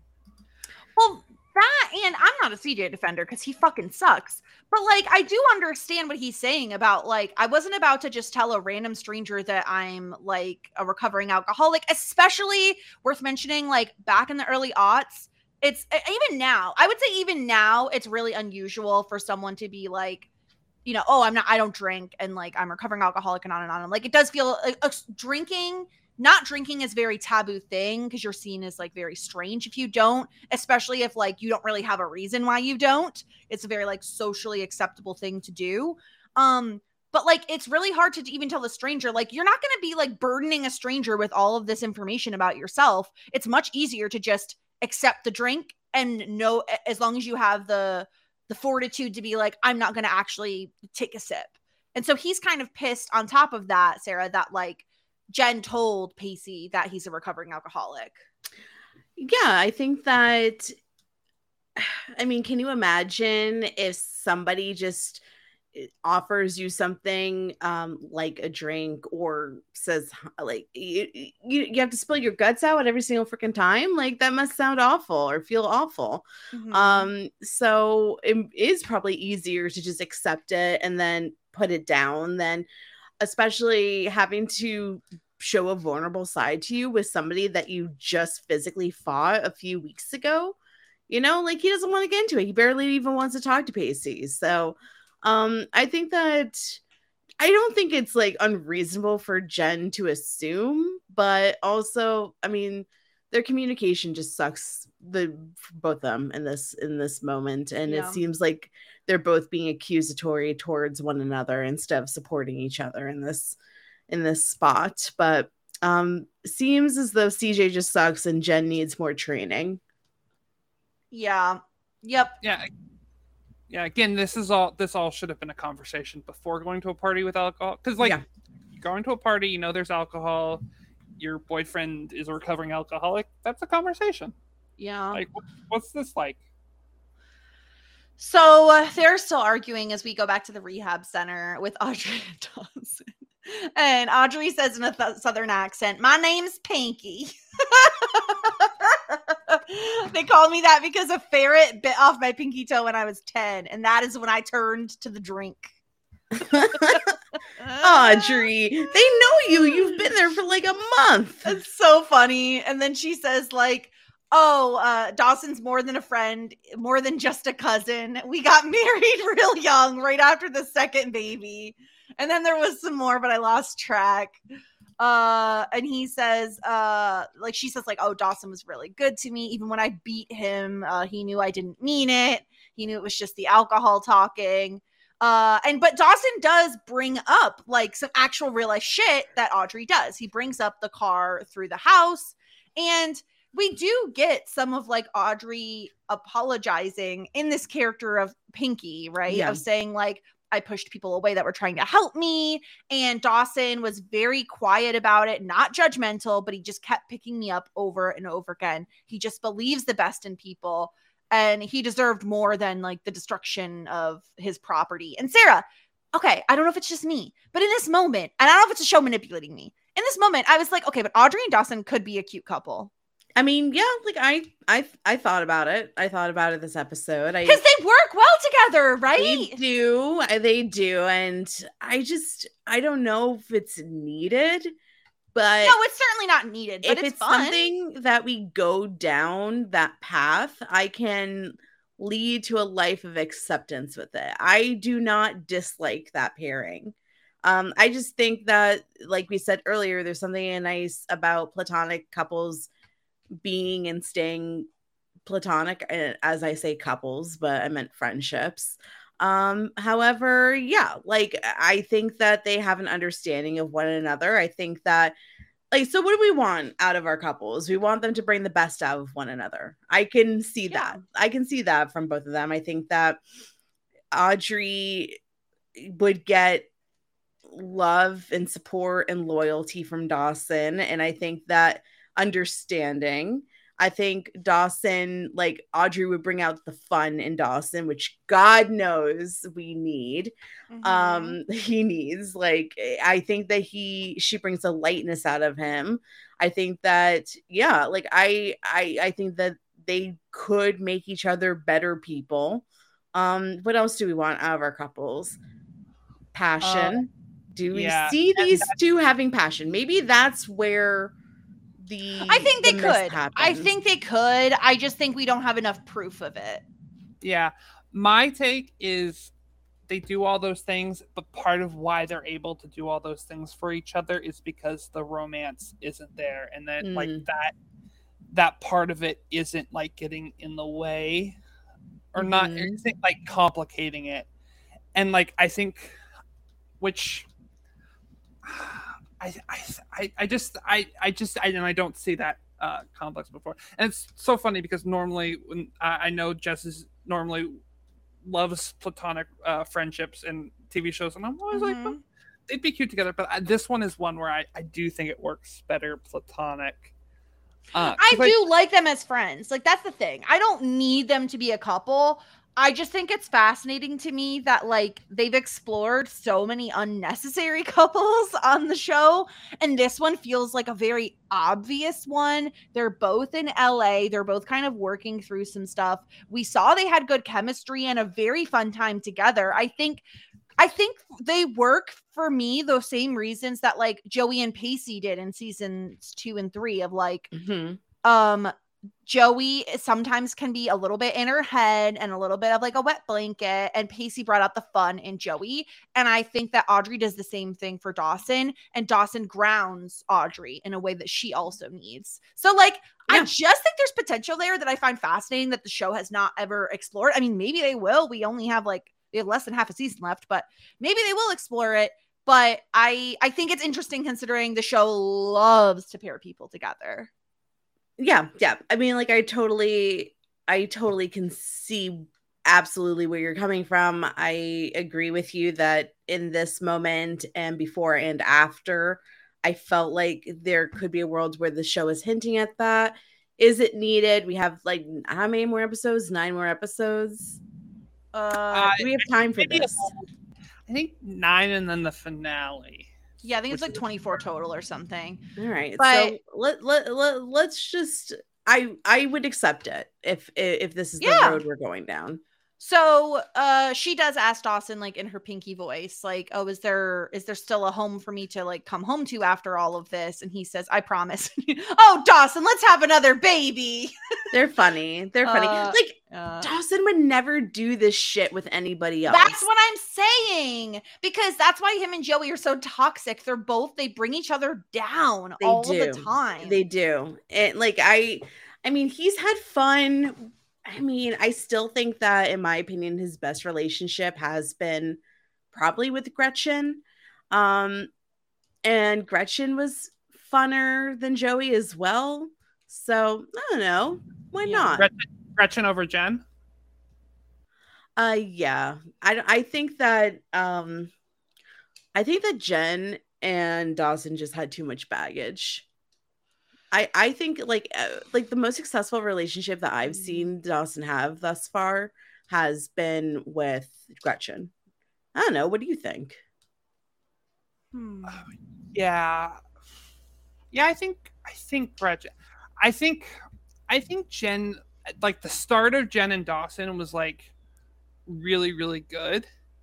Yeah. Like those first few Jen and Dawson, I was like, oh, this is really exciting. And they had worked so well together as friends, sort of like Audrey and Dawson, that like them getting together was like, oh, this could really work. And then I think very quickly it was like, But the reason Jen and Dawson didn't work is because the show didn't want them to work. That's the thing. There was no real reason. They're like, oh, there's no passion. And we're like, well, there was. We fucking saw it. Yeah. So I feel like the show didn't give them enough of a try as a couple for me to really be able to decide between Gretchen and Dawson and Jen and Dawson. I do think Jen and Dawson worked very well. I think the show was just over it and didn't want to do it anymore. So they're like, okay, we're done here. Yeah, I think it's close. It's also tough because Gretchen was when the show was still in high school, and I think just the relationships while they were in high school had like were different, and like in college. But Gretchen wasn't in high school, and it was the first time that I saw Dawson step up and like be a mature adult in a relationship. Like I think that Gretchen brought out like a lot of great things in Dawson, namely like his maturity. I think that like Dawson became a character that I actually grew to love because of like when he stepped up, mainly from like after his father died. Like he like faced that adversity and like did it really brilliantly. Yeah. This sounds to me like a great post-series podcast of ranking all our favorite couples on the show. All right. So that sounds like something we should be doing. Where's the books? Yeah, the books? I have the books. It's in the books. Okay. All right, great. Yeah. And it's going to tear me apart because I'm going to have to trash Andy and Pacey to get the... Oh, no. I will kick you out of this podcast right now, Thomas. Andy and Pacey are great, but it's just... There's no but. There's going to be such a fight to get them at number one that there's going to have to be some pushback, and I'm probably going to need. We'll see. So back to the party. Everyone decides it's middle school time and it's time to play spin the bottle. I think Joey is probably the one who started this. So they're like, okay, great. Gus is up first and he spins the bottle. And of course it lands on Joey. And she says, new rule, no tongue. And Jen says, no, it's fair is fair. Don't mess with me. I've killed before. And Joey says, I know. And then she goes to CJ, you see? All right, this is great. It's so fucking stupid. But Gus says, "Oh, screw that!" to the no tongue, and so he goes over and he licks Joey's cheek, and it's fucking disgusting. I hate Gus; he's the worst. But you know what? She may have gotten off a little bit easy, at least. Like, I don't want his mouth near my mouth. I guess a cheek is easier to just wipe off. Yeah. I guess. You'd rather have this man sticking his tongue in your mouth? No, it's part of it is like Gus is Gus because he licks you instead of kisses you. Does that make sense? And maybe Gus shouldn't fucking be Gus then. How about that? I mean, Gus sucks. He's the grossest person. But I think part of what makes Gus Gus is that he licks you instead of kisses you. Gus. So Joey's what? Oh, never mind. What? I just well, no, I just thought that Gus is such a cute animal name, and then I remembered a YouTuber. Mouse. No, I meant like a pet. And then I remembered a YouTuber who is like big in the controversy right now did have a cat named Gus. And then I was like, do you know who I'm talking about? I think so. Colleen Ballinger. Okay. Whispering it on a microphone, I can still hear. Also, that's all over my TikTok, and it is so annoying. She's so annoying. I'm just saying the TikTok thing is annoying. Like, get off my algorithm, bitch. I mean, the world needs to know. I know plenty about it now because I've gotten 50 gazillion fucking TikToks. I'm going to give the podcast listeners an inside scoop and say, before we started the podcast, we were talking a little bit about the bear. And Jess was like, there's just too much screaming in the bear for me. Oh, no. They scream over top of one another, and I can't understand what they're fucking saying. No, that's us, Jess. We scream over the top of one another. But we're only 2 people, not like 7. This is so embarrassing. Oh, well, I'll get over it. Anyway, Joey gets Jack, and she's like very excited. She's like, Jack! And they do a quick little peck, and it's very adorable. And so then Jack spins, it lands on Emma. They kiss. Emma spins, it lands on Jen. It's very quick little giggling kiss. Jen spins, lands on CJ. And they kiss like very passionately in front of everyone, like full on makeout session, right? And I love Joey saying like, wait, that's not fair. You guys kiss all the time. So she just wants couples to break up. She wants chaos. Oh, so she's just like Abby Morgan. Yeah. She got possessed by the spirit of Abby Morgan tonight. If you say Abby Morgan 3 times at Bertha's party, then you become Abby Morgan. Okay, Abby Morgan. Abby Morgan. Abby Morgan. Is it like Spirit Stick where you have to watch out? I think you also have to be drunk. I think that's part of it too. That makes sense. Well, I'll get drinking. Freaking alcohols. I am ready. Give me a freaking alcohols. I'm so ready for Abby Morgan to take over my body. Well, in a non-sexual way, very platonically. Just like in a like possession sort of way. Yeah, you just want her to possess your body. I gotcha. Do you think at this point Jen's like, yeah, I'm gonna go fuck on Joey's coat right Definitely. They go like, oh, I'm thirsty. Do you want to just? And they just get up, and Joey's just like, this isn't 7 minutes in heaven. And at that moment, Jen's like, we're specifically fucking on Joey's coat. Let's go. So they leave. At which point, the bottle is spun again. Pacey spins it, and it lands on Joey, and she smiles, and she like points at him. She gets very ready. She takes like a big sip, and then she like sticks out her lips like she's a 2-year-old, just like and she goes, lay one on me. And of course, this is when Gus falls and breaks Bertha. Gus, you ruin everything. All the Jossie fans are crying right now because of you. Fuck you. I mentioned to the Jossie fans in the middle of this episode, we're like, Gus, we're gonna fucking kill you! Well, they threw the remote at their TV. It's not just the Jossie fans. Think about the Bertha fans. Yeah. Gotcha day is ruined. Their So whole Pacey party is almost over. punches someone, but that person isn't CJ, it's Gus. Bertha is like throwing sparks, is completely ruined. Everything is ruined.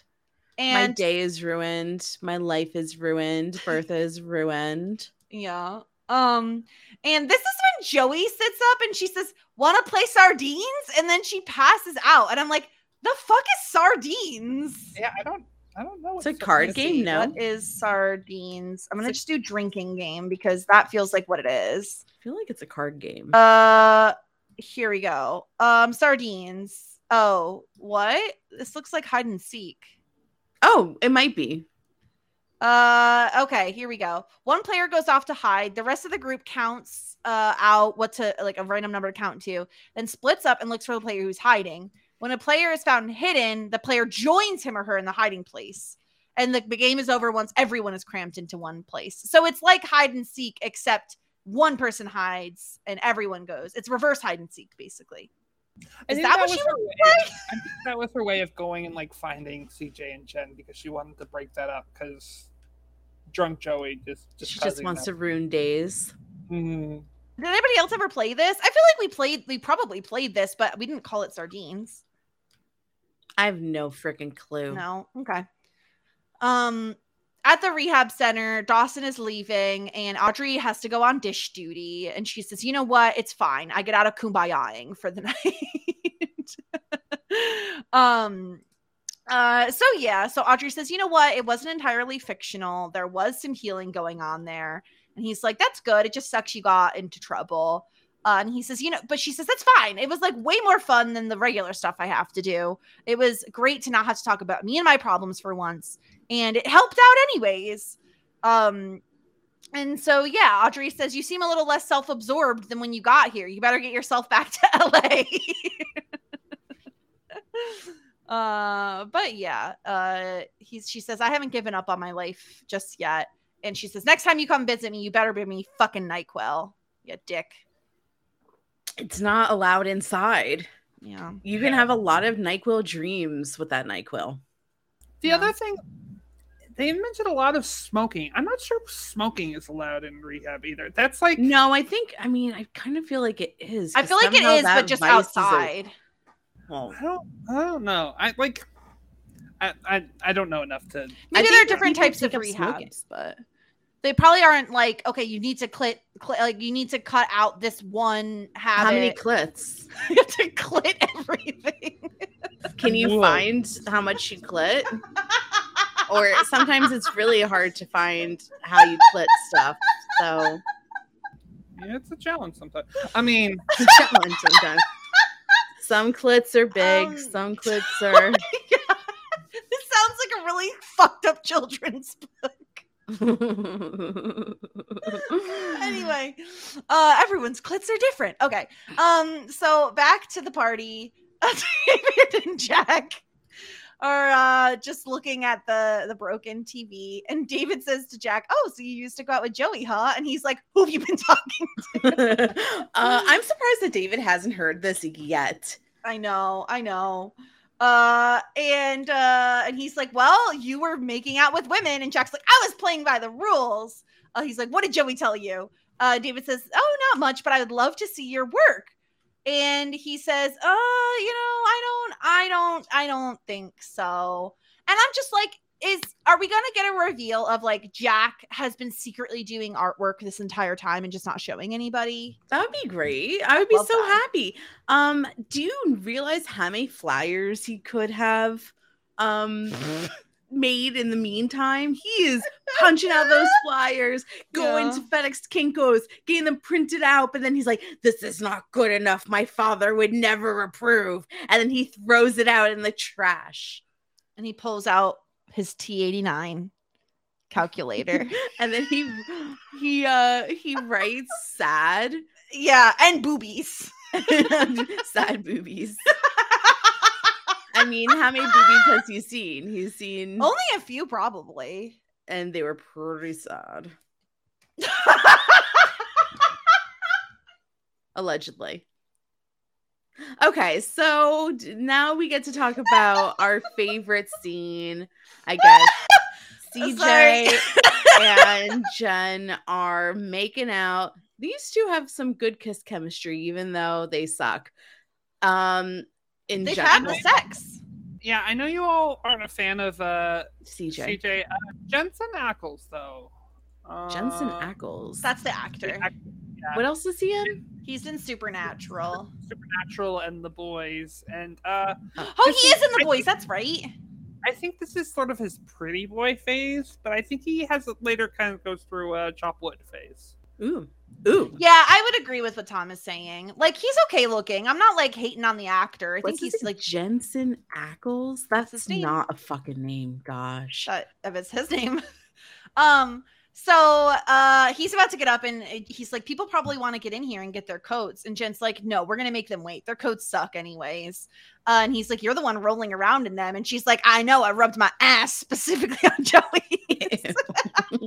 She says that Joey has enough coats. Well, you know she what, definitely Jen? got her sex stank all over these coats. Ew. You know it's a thing, though. You could open a room and be like, it smells like sex in here. Have you ever heard the song Sex and Candy? Like, there's a scent to sex, and there's no way the sex scent isn't all over these coats.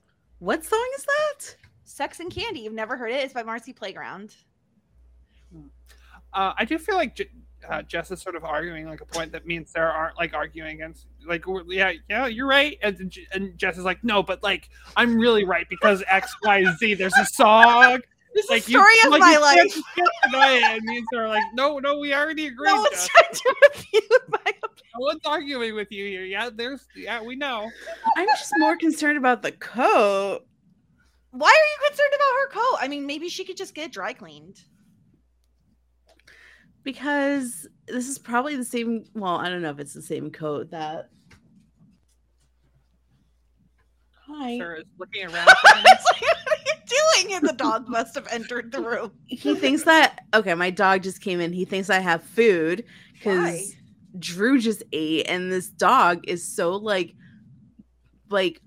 peanut brained that he thinks that like even though he knows that I've been up here the whole time and I have no food, now he's begging me. You must have food. Yeah, now he's begging me to feed him with it's probably food that because I don't you have. Give him food constantly that he thinks you have food.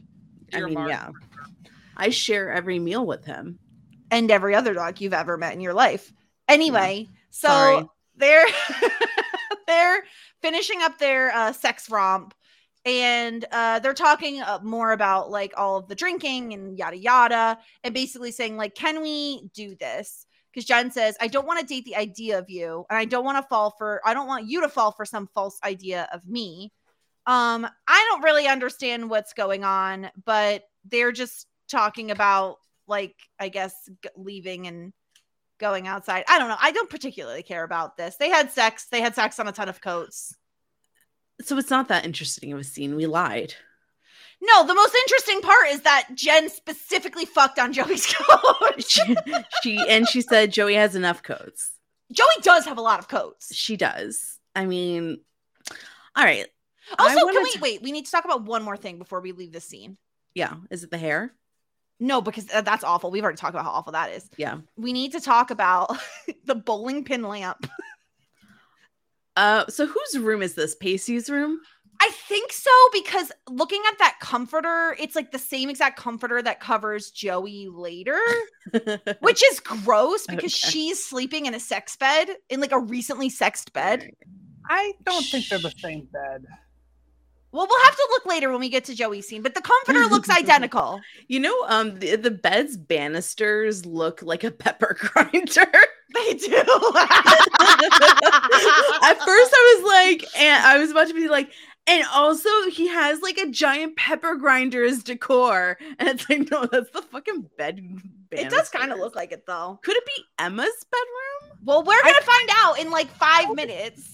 I would assume it's not, because There's no way it's Jack's bedroom. No way. No, that's not Jack's bed. He would never have a bowling pin lamp. Exactly. So it has to be Emma's or it has to be Pacey's. Well, we'll see. Well, and if it's Jack and Pacey's party, I don't think they'd get to use Emma's room for. Yes, you Coats. can. You can do anything that You you do want whatever to do you in want. parties. I mean, What are you talking about? Yeah, I guess. It's a free for all. Let's move forward because I need to know whose bed it is. Okay, well, let's get through this quick scene between Jack and Emma, where Jack basically they're doing cleanup duty, and he offers to marry Emma instead of her having to marry Gus.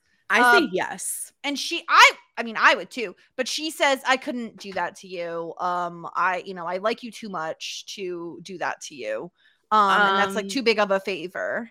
I understand, but also I wouldn't I wouldn't hate it. Like, Jack, go forth. Technically, you only have to be married, I think, for 3 years, and then you can get a divorce, and then they keep the green card. At this point in time, it's not legal for Jack to marry other men. Exactly. So, okay. So this is the tea. I have this person that used to be in my life that did marry somebody for the green card, and they had to go through like this whole interview process. Right. They did date.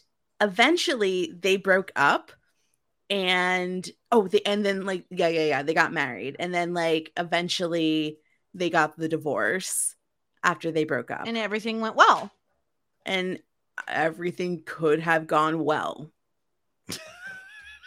But also, one day she just called me and was like, Sarah, I'm married. And I was like, oh, that's congratulations. Yeah. I had a cousin who was like, she was like in Europe, like sort of backpacking for Europe. And she met someone who was like kind of interested in maybe coming to the US. And like, she like considered it. And like, my uncle was like, I don't think that's a great idea, but like, and she ended up not, but it was like kind of like the talk of the family where like, don't love this, but yeah, it's one of those things where it's like prenup, and then what's the harm?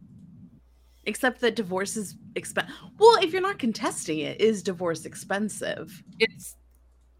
You would know this. Oh my God, wait a minute. I have a great idea. Let's call in our lawyer divorce specialist. Who can that be? Here he is, Tom. Yeah, you've been waiting for this for a very long time. It does cost some money. You just still have How to much file money? Like that depends on where you're getting divorced. And also how much money you have, probably. All right, freaking A. I'm getting divorced in California where you work. How much does it cost?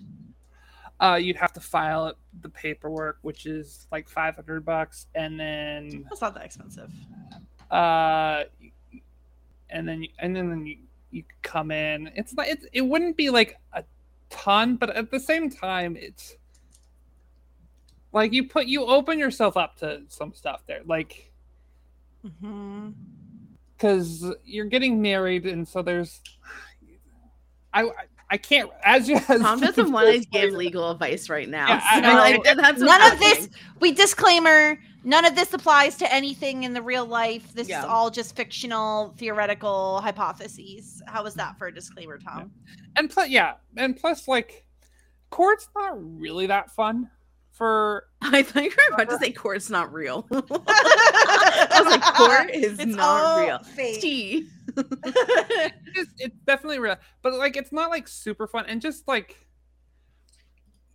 you take as much drama out of it as possible doing it this way, but it's still kind of like and like like there's still the risk, like whoever you marry does like try to get something out of you. Do you do prenups, Tom?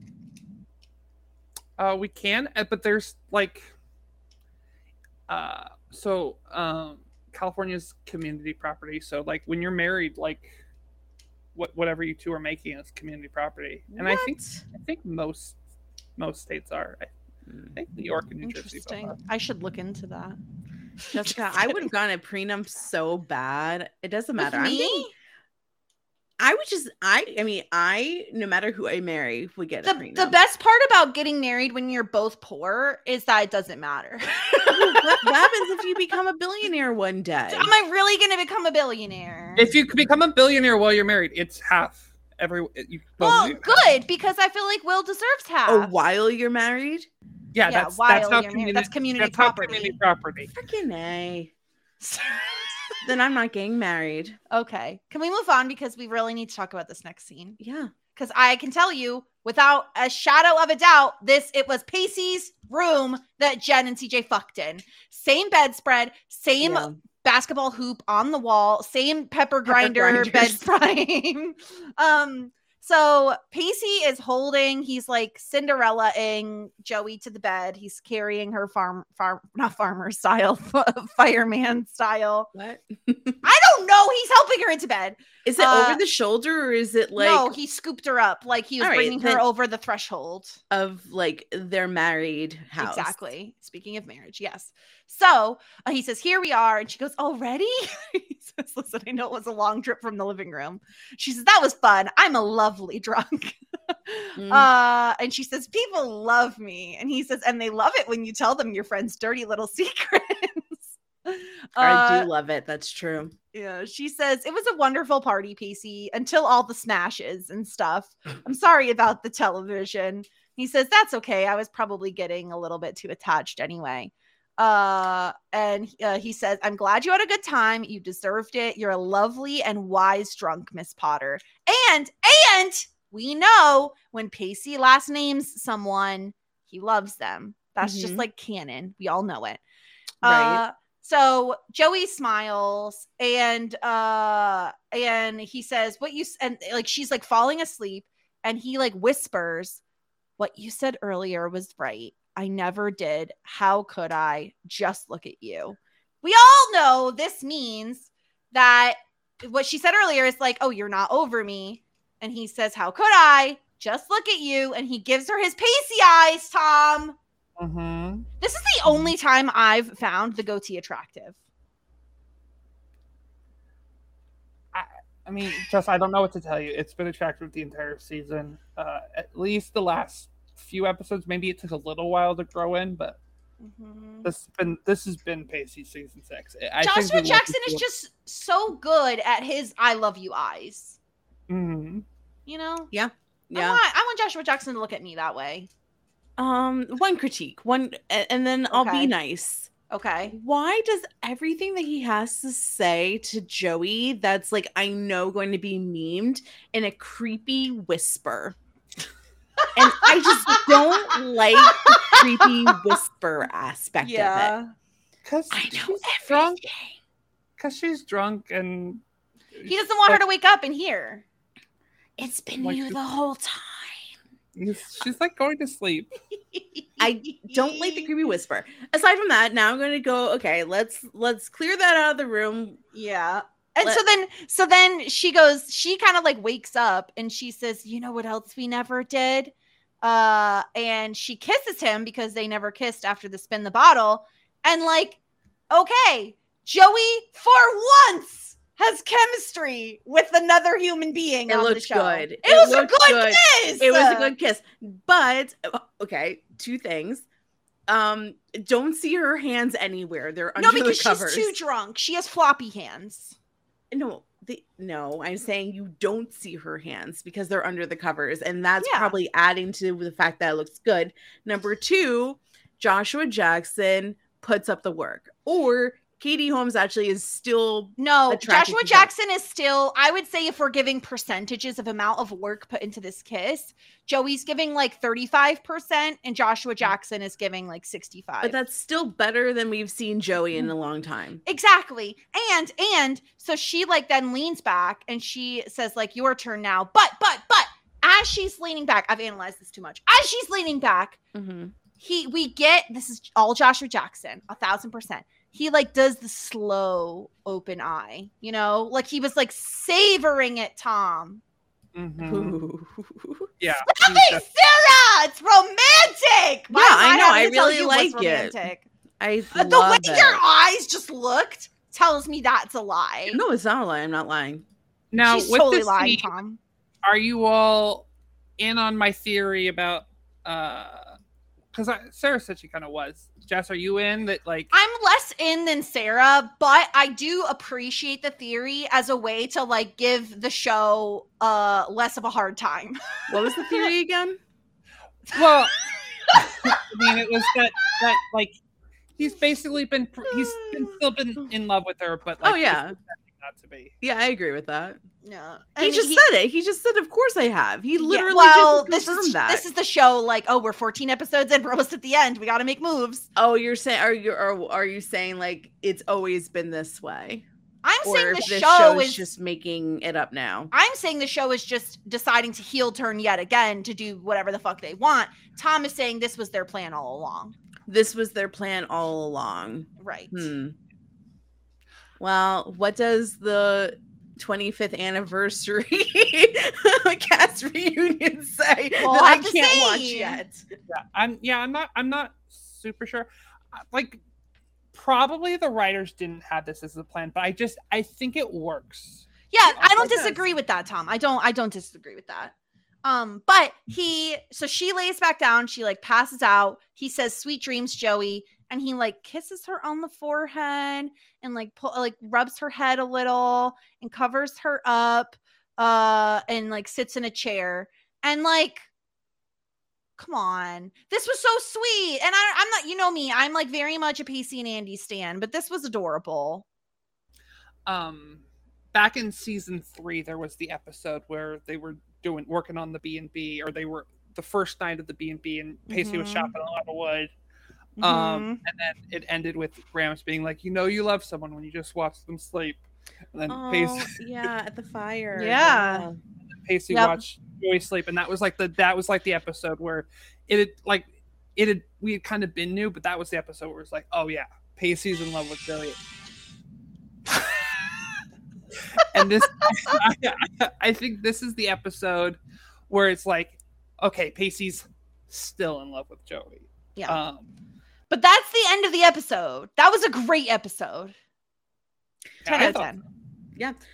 Yeah. So like, okay. So, I am fully in here. Like, I just know that this is Endgame, and I'm really excited to see the show, like let these two fall back in love. And I think it's going to be really nice. And I have a feeling like I am going to like this version of Joey and Pacey more than any other version, except for maybe when they were like hoeing behind everybody's backs. But maybe there'll be some more hoeing. Was it the behind longest people's day backs. ever or something like that, I think. Yeah. So I'm looking really forward to seeing like how they do this. It seems as though like Pacey is there. Like, I do totally agree with you that like he has always loved her. And I think this is why he stayed in Boston. And like, I really do. Like, I think that like he wanted to be at a distance, like, because to be honest with you, like, he's kind of friends with Jack now, and kind of friends with Jen, but I think that he's been there for a while because of Joey. And I just want like Joey. Okay. Like, let's see how we can get Joey to get her shit together and be tolerable enough for me to be like, you deserve to be in this mature, happy, forever relationship. Let's see them like, we know that Pacey can do the work. Now let's see Joey. That's why I said the last week, I want to see Joey put up the fight. How about that? It's always been Pacey pushing. Let's see Joey step it up. And I don't know if she's got it in her. Yeah. Yeah, I mean, again, we kind of touched on like the Pacey-Audrey relationship, and it was kind of a mess. And does that fit with Pacey still loving Joey? I think regardless, no matter what, when they were on that road trip to LA together over the summer, I think that was when Pacey was like, oh, this doesn't feel like the way it felt like with Joey. Like, that's what he said in like the first episode. He was like, when we were on our boat trip, I never wanted that to end. But when I was with Audrey in LA, I kind of did want that to end. And so I think that was him sort of realizing, yeah, I want to get back with Joey. And for me, I think Numbers Incorporated is him trying to make himself feel like he's worthy of Joey. That could make sense. And then he's got all this stuff. And I think he got Bertha is like, this is my symbol of success. And then Bertha's destroyed. And I think this episode was him realizing, you know what? That's not actually what I want. I think this kind of goes to what Jess was saying. That's not actually what I want. I want to be with Joey. Mm-hmm. And so I think that is where he is at. And that's why I said this. I think this is a major shift. Yeah, big moves are being made here towards the end of the season, about midway through. We got a lot of feedback, so let's jump into some of that. We heard from, I don't know if it's Money. If you have like a preferred pronunciation, just let us know so that I don't mess it up. But they have mixed feelings about this week's episode. They say, personally, I'm glad Dawson visited Audrey. I did not care about the Dawson and Tony Stark storyline. And for God's sake, I need the name of the writer who named her character so someone can tell them to get off of Marvel's ass. Glad we saw some growth from her. And I liked the skit in the therapy session. The Gus storyline is awful. The slap on the ass, freeloading and degrading comments, licking Joey. Girl, run, please. Let's be honest. The most Emma's band could hope for is going down as one of the many one-hit wonders of the 2000s. Also, yeah, Bertha is ugly. And once again, what is with the names in this episode? I'm not sure why Jen thought it was necessary to bring CJ to this party, especially if she was just going to chastise him for having a drink with Pacey, who she asked him to be friendly to, and then proceed to basically tell him he shouldn't be there with her. They had sex though, so go off, I guess.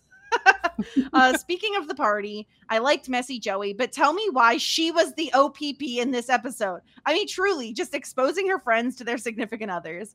I see there were also some kind of kindlings of Jossie in this episode, which I don't mind. And the end kiss was better than usual from Joey. Yeah. And she says she cannot wait for us to watch the next episode.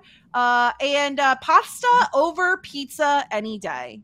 Yeah. There you go. Oh, Tom, what's that? What's your take on that?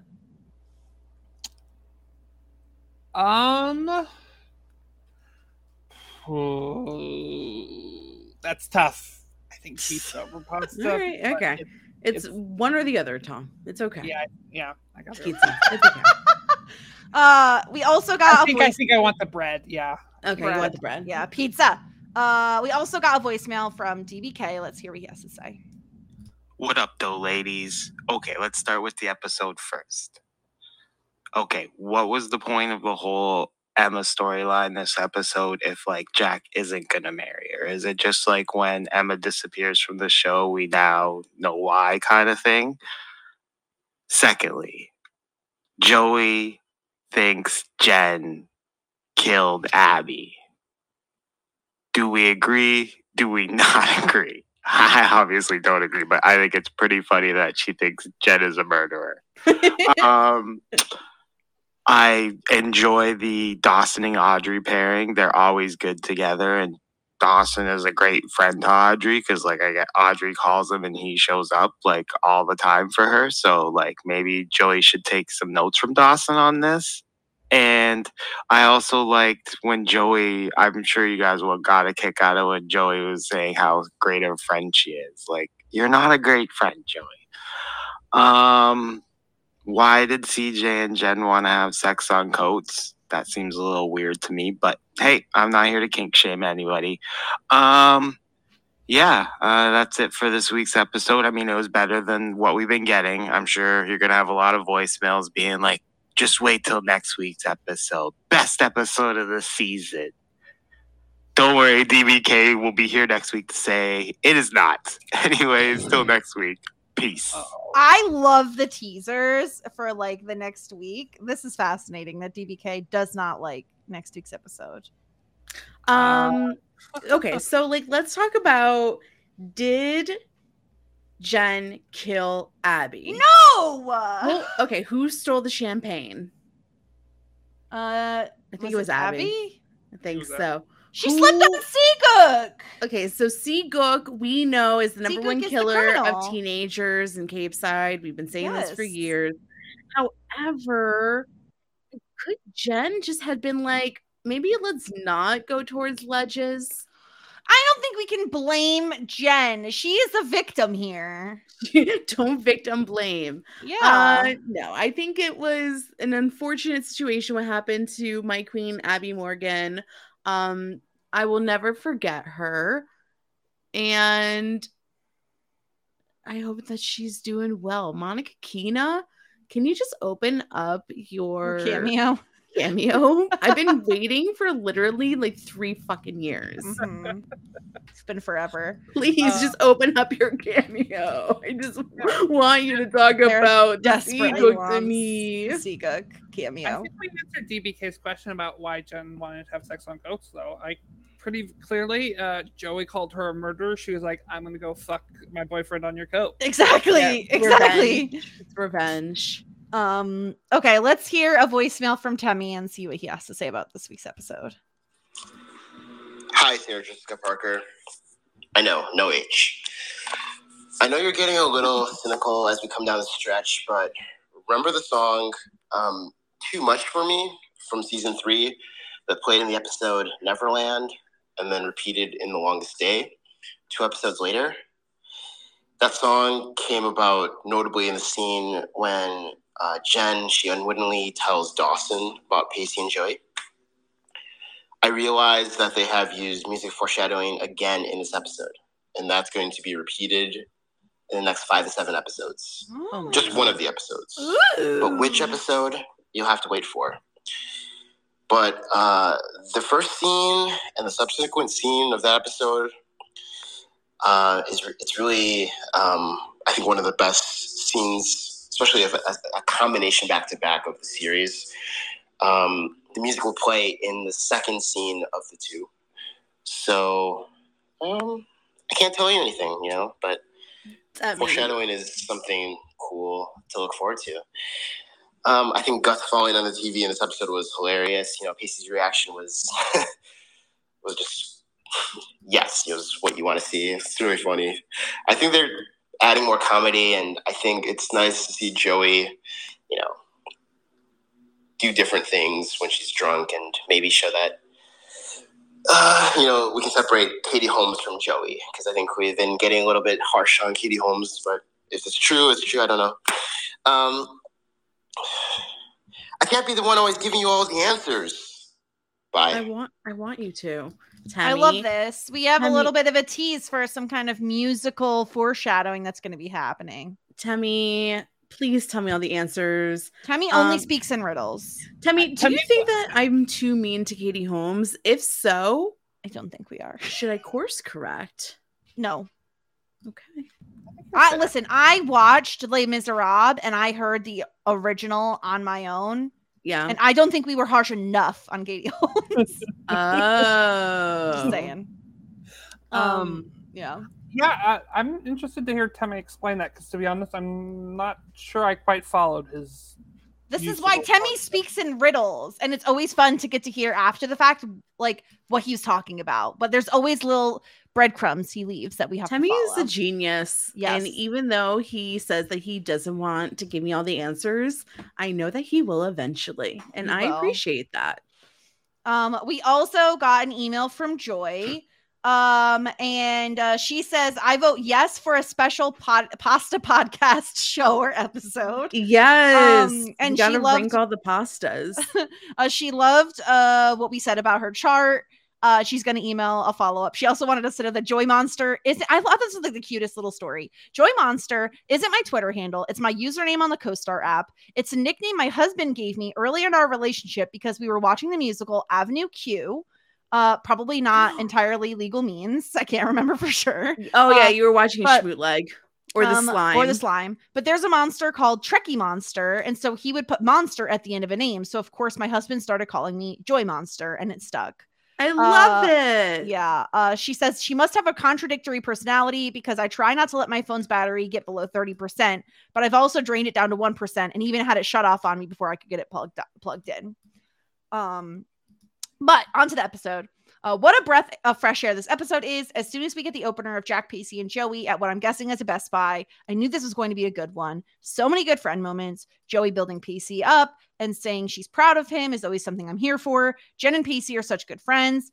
Two things. I hate CJ, but the show is pairing him with Jen. And so Pacey accepting that that is him being a good friend. And two, I have a theory that the reason Pacey is throwing a party at this particular moment in time is because he wanted to cheer up Joey after Eddie leaving. Just like he dragged her to a party in season 1 to cheer her up because she was feeling down about Dawson and Jen. I don't care about Emma and Gus. It is a ridiculous storyline and it goes nowhere. But Dawson and Audrey are such a fun, chaotic duo, and I love it. And of course, Dawson would pester someone in rehab about his filmmaking prospects. But it was nice that him and Audrey had some serious moments in the midst of all the fun. Go ahead, Sarah. No, I was just reacting to the fact that I love this theory about Pacey throwing the party. I do too. I think it makes a lot of sense. Yeah. Joey and Pacey are giving me life. Those two just have the most amazing chemistry and play off each other so well. Pacey saying this is a safe space for her and she should feel free to enjoy herself because he'll make sure she's okay is so perfect. And he's true to his word. The final appearance of other Joey does not disappoint. We get a mention of painting Jack naked, Abby Mooring being killed by champagne, R.I.P. And we also get a glimpse of how Joey feels. When she says in a sad voice to Pacey, "We're not together," I always thought she was implying that she already believed Pacey was a better man, and that wasn't a factor in them not being together. We get a jokey, "You're still not over me," and Pacey saying that he and Jack cuddle, and I would give anything to actually see that. You know what? It could happen on the couch. It could. Maybe they share a blanket. Ooh. So many cute moments of Joey and Pacey. I also have a theory that the reason Joey suggested a game of spin the bottle is because she secretly wanted to kiss Pacey. Oh, yeah. Ooh. Honestly, I kind of think she wanted to kiss CJ to rub it into Jen's face. Oh my god! Monster. Monster. Jen and CJ sleep together. Yay, I guess.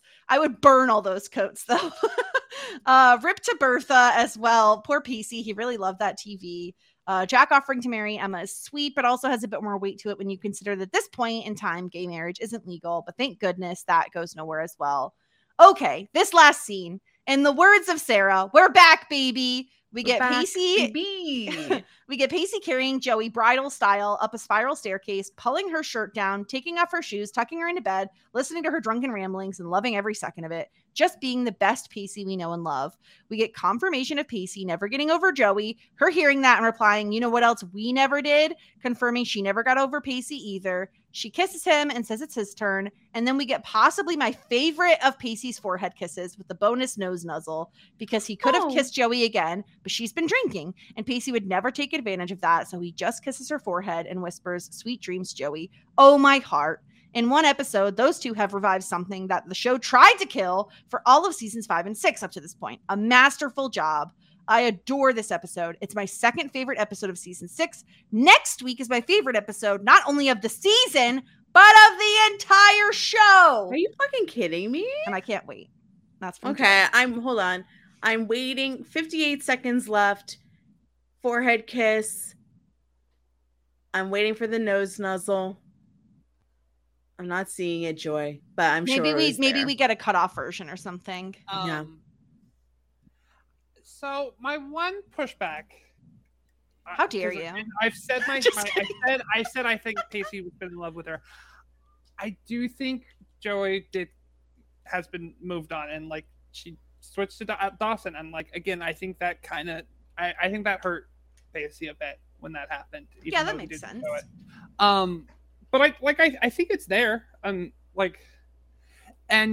I said Joey was 90% joking. I as I've been thinking about it, I'm like maybe like 75% joking. I do like her remembering that and bringing that up is one of those things that's that's interesting. Like bringing up, "Oh, you're not over me." That's it. She's throwing it out there to see how he reacts. Yeah.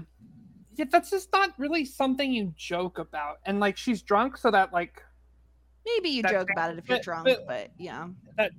And like it's maybe it's something you two kind of do joke about, but like you always know that like this isn't like completely a joke. There's something here, and like so I think there's a little bit to her like being, is there like I think that's been on her mind since the Christmas, and that's why she brings it up. We also have a voicemail from Kimmy that came in at 5:20 in the morning. And Kimmy, are you okay? Are you okay, girl? You just checking in. You know, I don't usually pay attention to times, but that's a fucking early voicemail. Anyway, let's hear what Kimmy had to say, hopefully after she had some coffee this morning. Hi, ladies and Adam. So I really loved this episode in the past.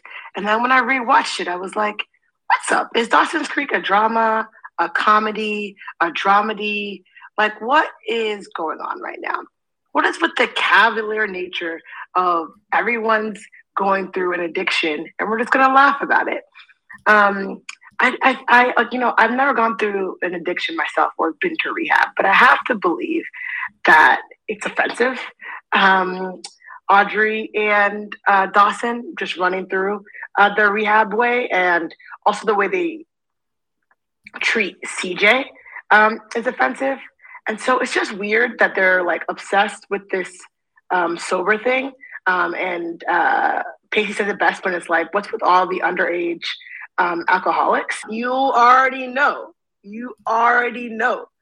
that I'm excited about the Pacey and Joey of it all, the Jossie nature. I think Katie Holmes like only really wanted to kiss Joshua Jackson, or maybe she's an excellent actress and she was like, I need you all to know that like Joey only really loves Pacey, and so her kisses are only going to look good with Pacey. Maybe that's it. Oh my God. But She's otherwise, you know, besides all of the strange like references towards people with mental disabilities, it was a great episode. And Sarah, I know you died at the mention of Abby Morgan. It was again cavalier, but like also hilarious. See you guys next week. Bye. Yeah, I was very surprised to hear a shout out about Abby Morgan, and it did not disappoint. It was just like so good. It was so good. I just love her. I think Kimmy brought out like a really good point about like how off color some of the comedy is in this show. At times, we've seen it a lot with absolutely how they treat mental health. We've seen, fully, I hate the way that they speak about people, like Andy with her like depression or they called her anxiety. crazy, like a few points. I mean, the R word has been repeated more times than I'm never comfortable with that, and it makes me cringe and so uncomfortable every single time I hear about it. Like Joey, who's like Joey does it, everybody. They're very cavalier about it, and I think it's a little weird how they have so much talk about alcoholism in an episode where they're also getting Joey like extremely wasted and like very much making it a very fun and light moment. Not that like you were to your point earlier, Sarah, like some people just don't have the ability to stop, right? Like it is a disease and they don't know how to moderate the amount of alcohol they're taking in. But it is kind of strange that in the episode where we have Audrey in rehab and CJ struggling with being an alcoholic at a house party, Joey is like also getting super drunk and spilling all the tea. Yeah. I mean, it's kind of a confusing message to young folk back in the day. Like, is alcohol, I mean, I guess you can say like, oh, it's all bad because like, look at Joey, she's like being a mess, but then also she's having these big comedic moments that the character doesn't get to have often, where we feel that like, oh, we're happy that she's not having a stick up or you know what. So we're like, oh, this is great. Like we love drunk Joey, but also I don't know. Yeah, really mixed messaging. Messaging. What do you think, Adam? How do you feel? No, stop that. Stop. It's not Kimmy's fault. No, it's very funny. Like the best. She's one of my favorite guests to listen to, and I just hope I didn't disappoint you, Kimmy. I know I'm not Sarah's number one platonic male best friend. Oh my god. Adam will be on. Adam will be on later in this season. Yeah, you know me. I'm not a jealous person. You are a definitely jealous person. Definitely not. But I did think this was a really great episode, despite the fact that it has a little bit of clunky moments. And to Kimmy's point, like, is this the old Dawson's Creek that we know and love? Not like really, like shades of old Dawson's Creek, I would say, are there, but that's mostly because of the Jossie content that we get, I think, and like the chemistry. And I love Kimmy's commentary on Katie Holmes being like, I only want to kiss Joshua Jackson, so I will not have chemistry with anybody else. Such a gosh, what do they call it when you act in character out of character? Such a method acting. Jeremy Strong. Yeah. That's why he is the king of method acting. All right, Sarah. it's like he invented method acting. That's been. You know what? We will not disparage Jeremy Strong. I will not say anything bad about anybody on that show ever. Good. Okay. Next week we're going to be coming back with season 6, episode 15. Castaways is the title of the episode, Sarah. So something to look forward to. And why does her face look like that? Are we getting true love back? Are we getting true love back? Can I also tell you who our special guest is going to be? Who's it going to be? The one and only Lindy will be joining us.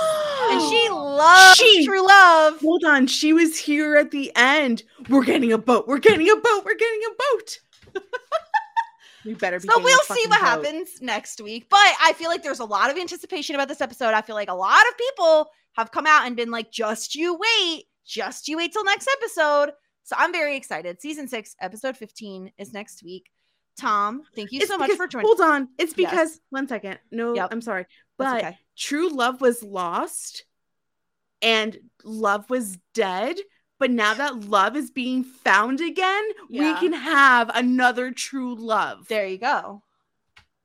Sarah's very excited. It's too bad that we have plans for pretty much right after this podcast ends. And you can't. I don't even know if I'm gonna have enough time to do a smoothie. So, Tom, what are you doing? What's going on with you? How are you? I'm good. You can hang out with me, Joss, and Sarah in the Discord, PSR Discord, and play D&D. Yeah, postyourrecaps.com/Patreon if you want to be a patron and join the Discord. Tom, we always appreciate your input and you coming on here and chatting with us.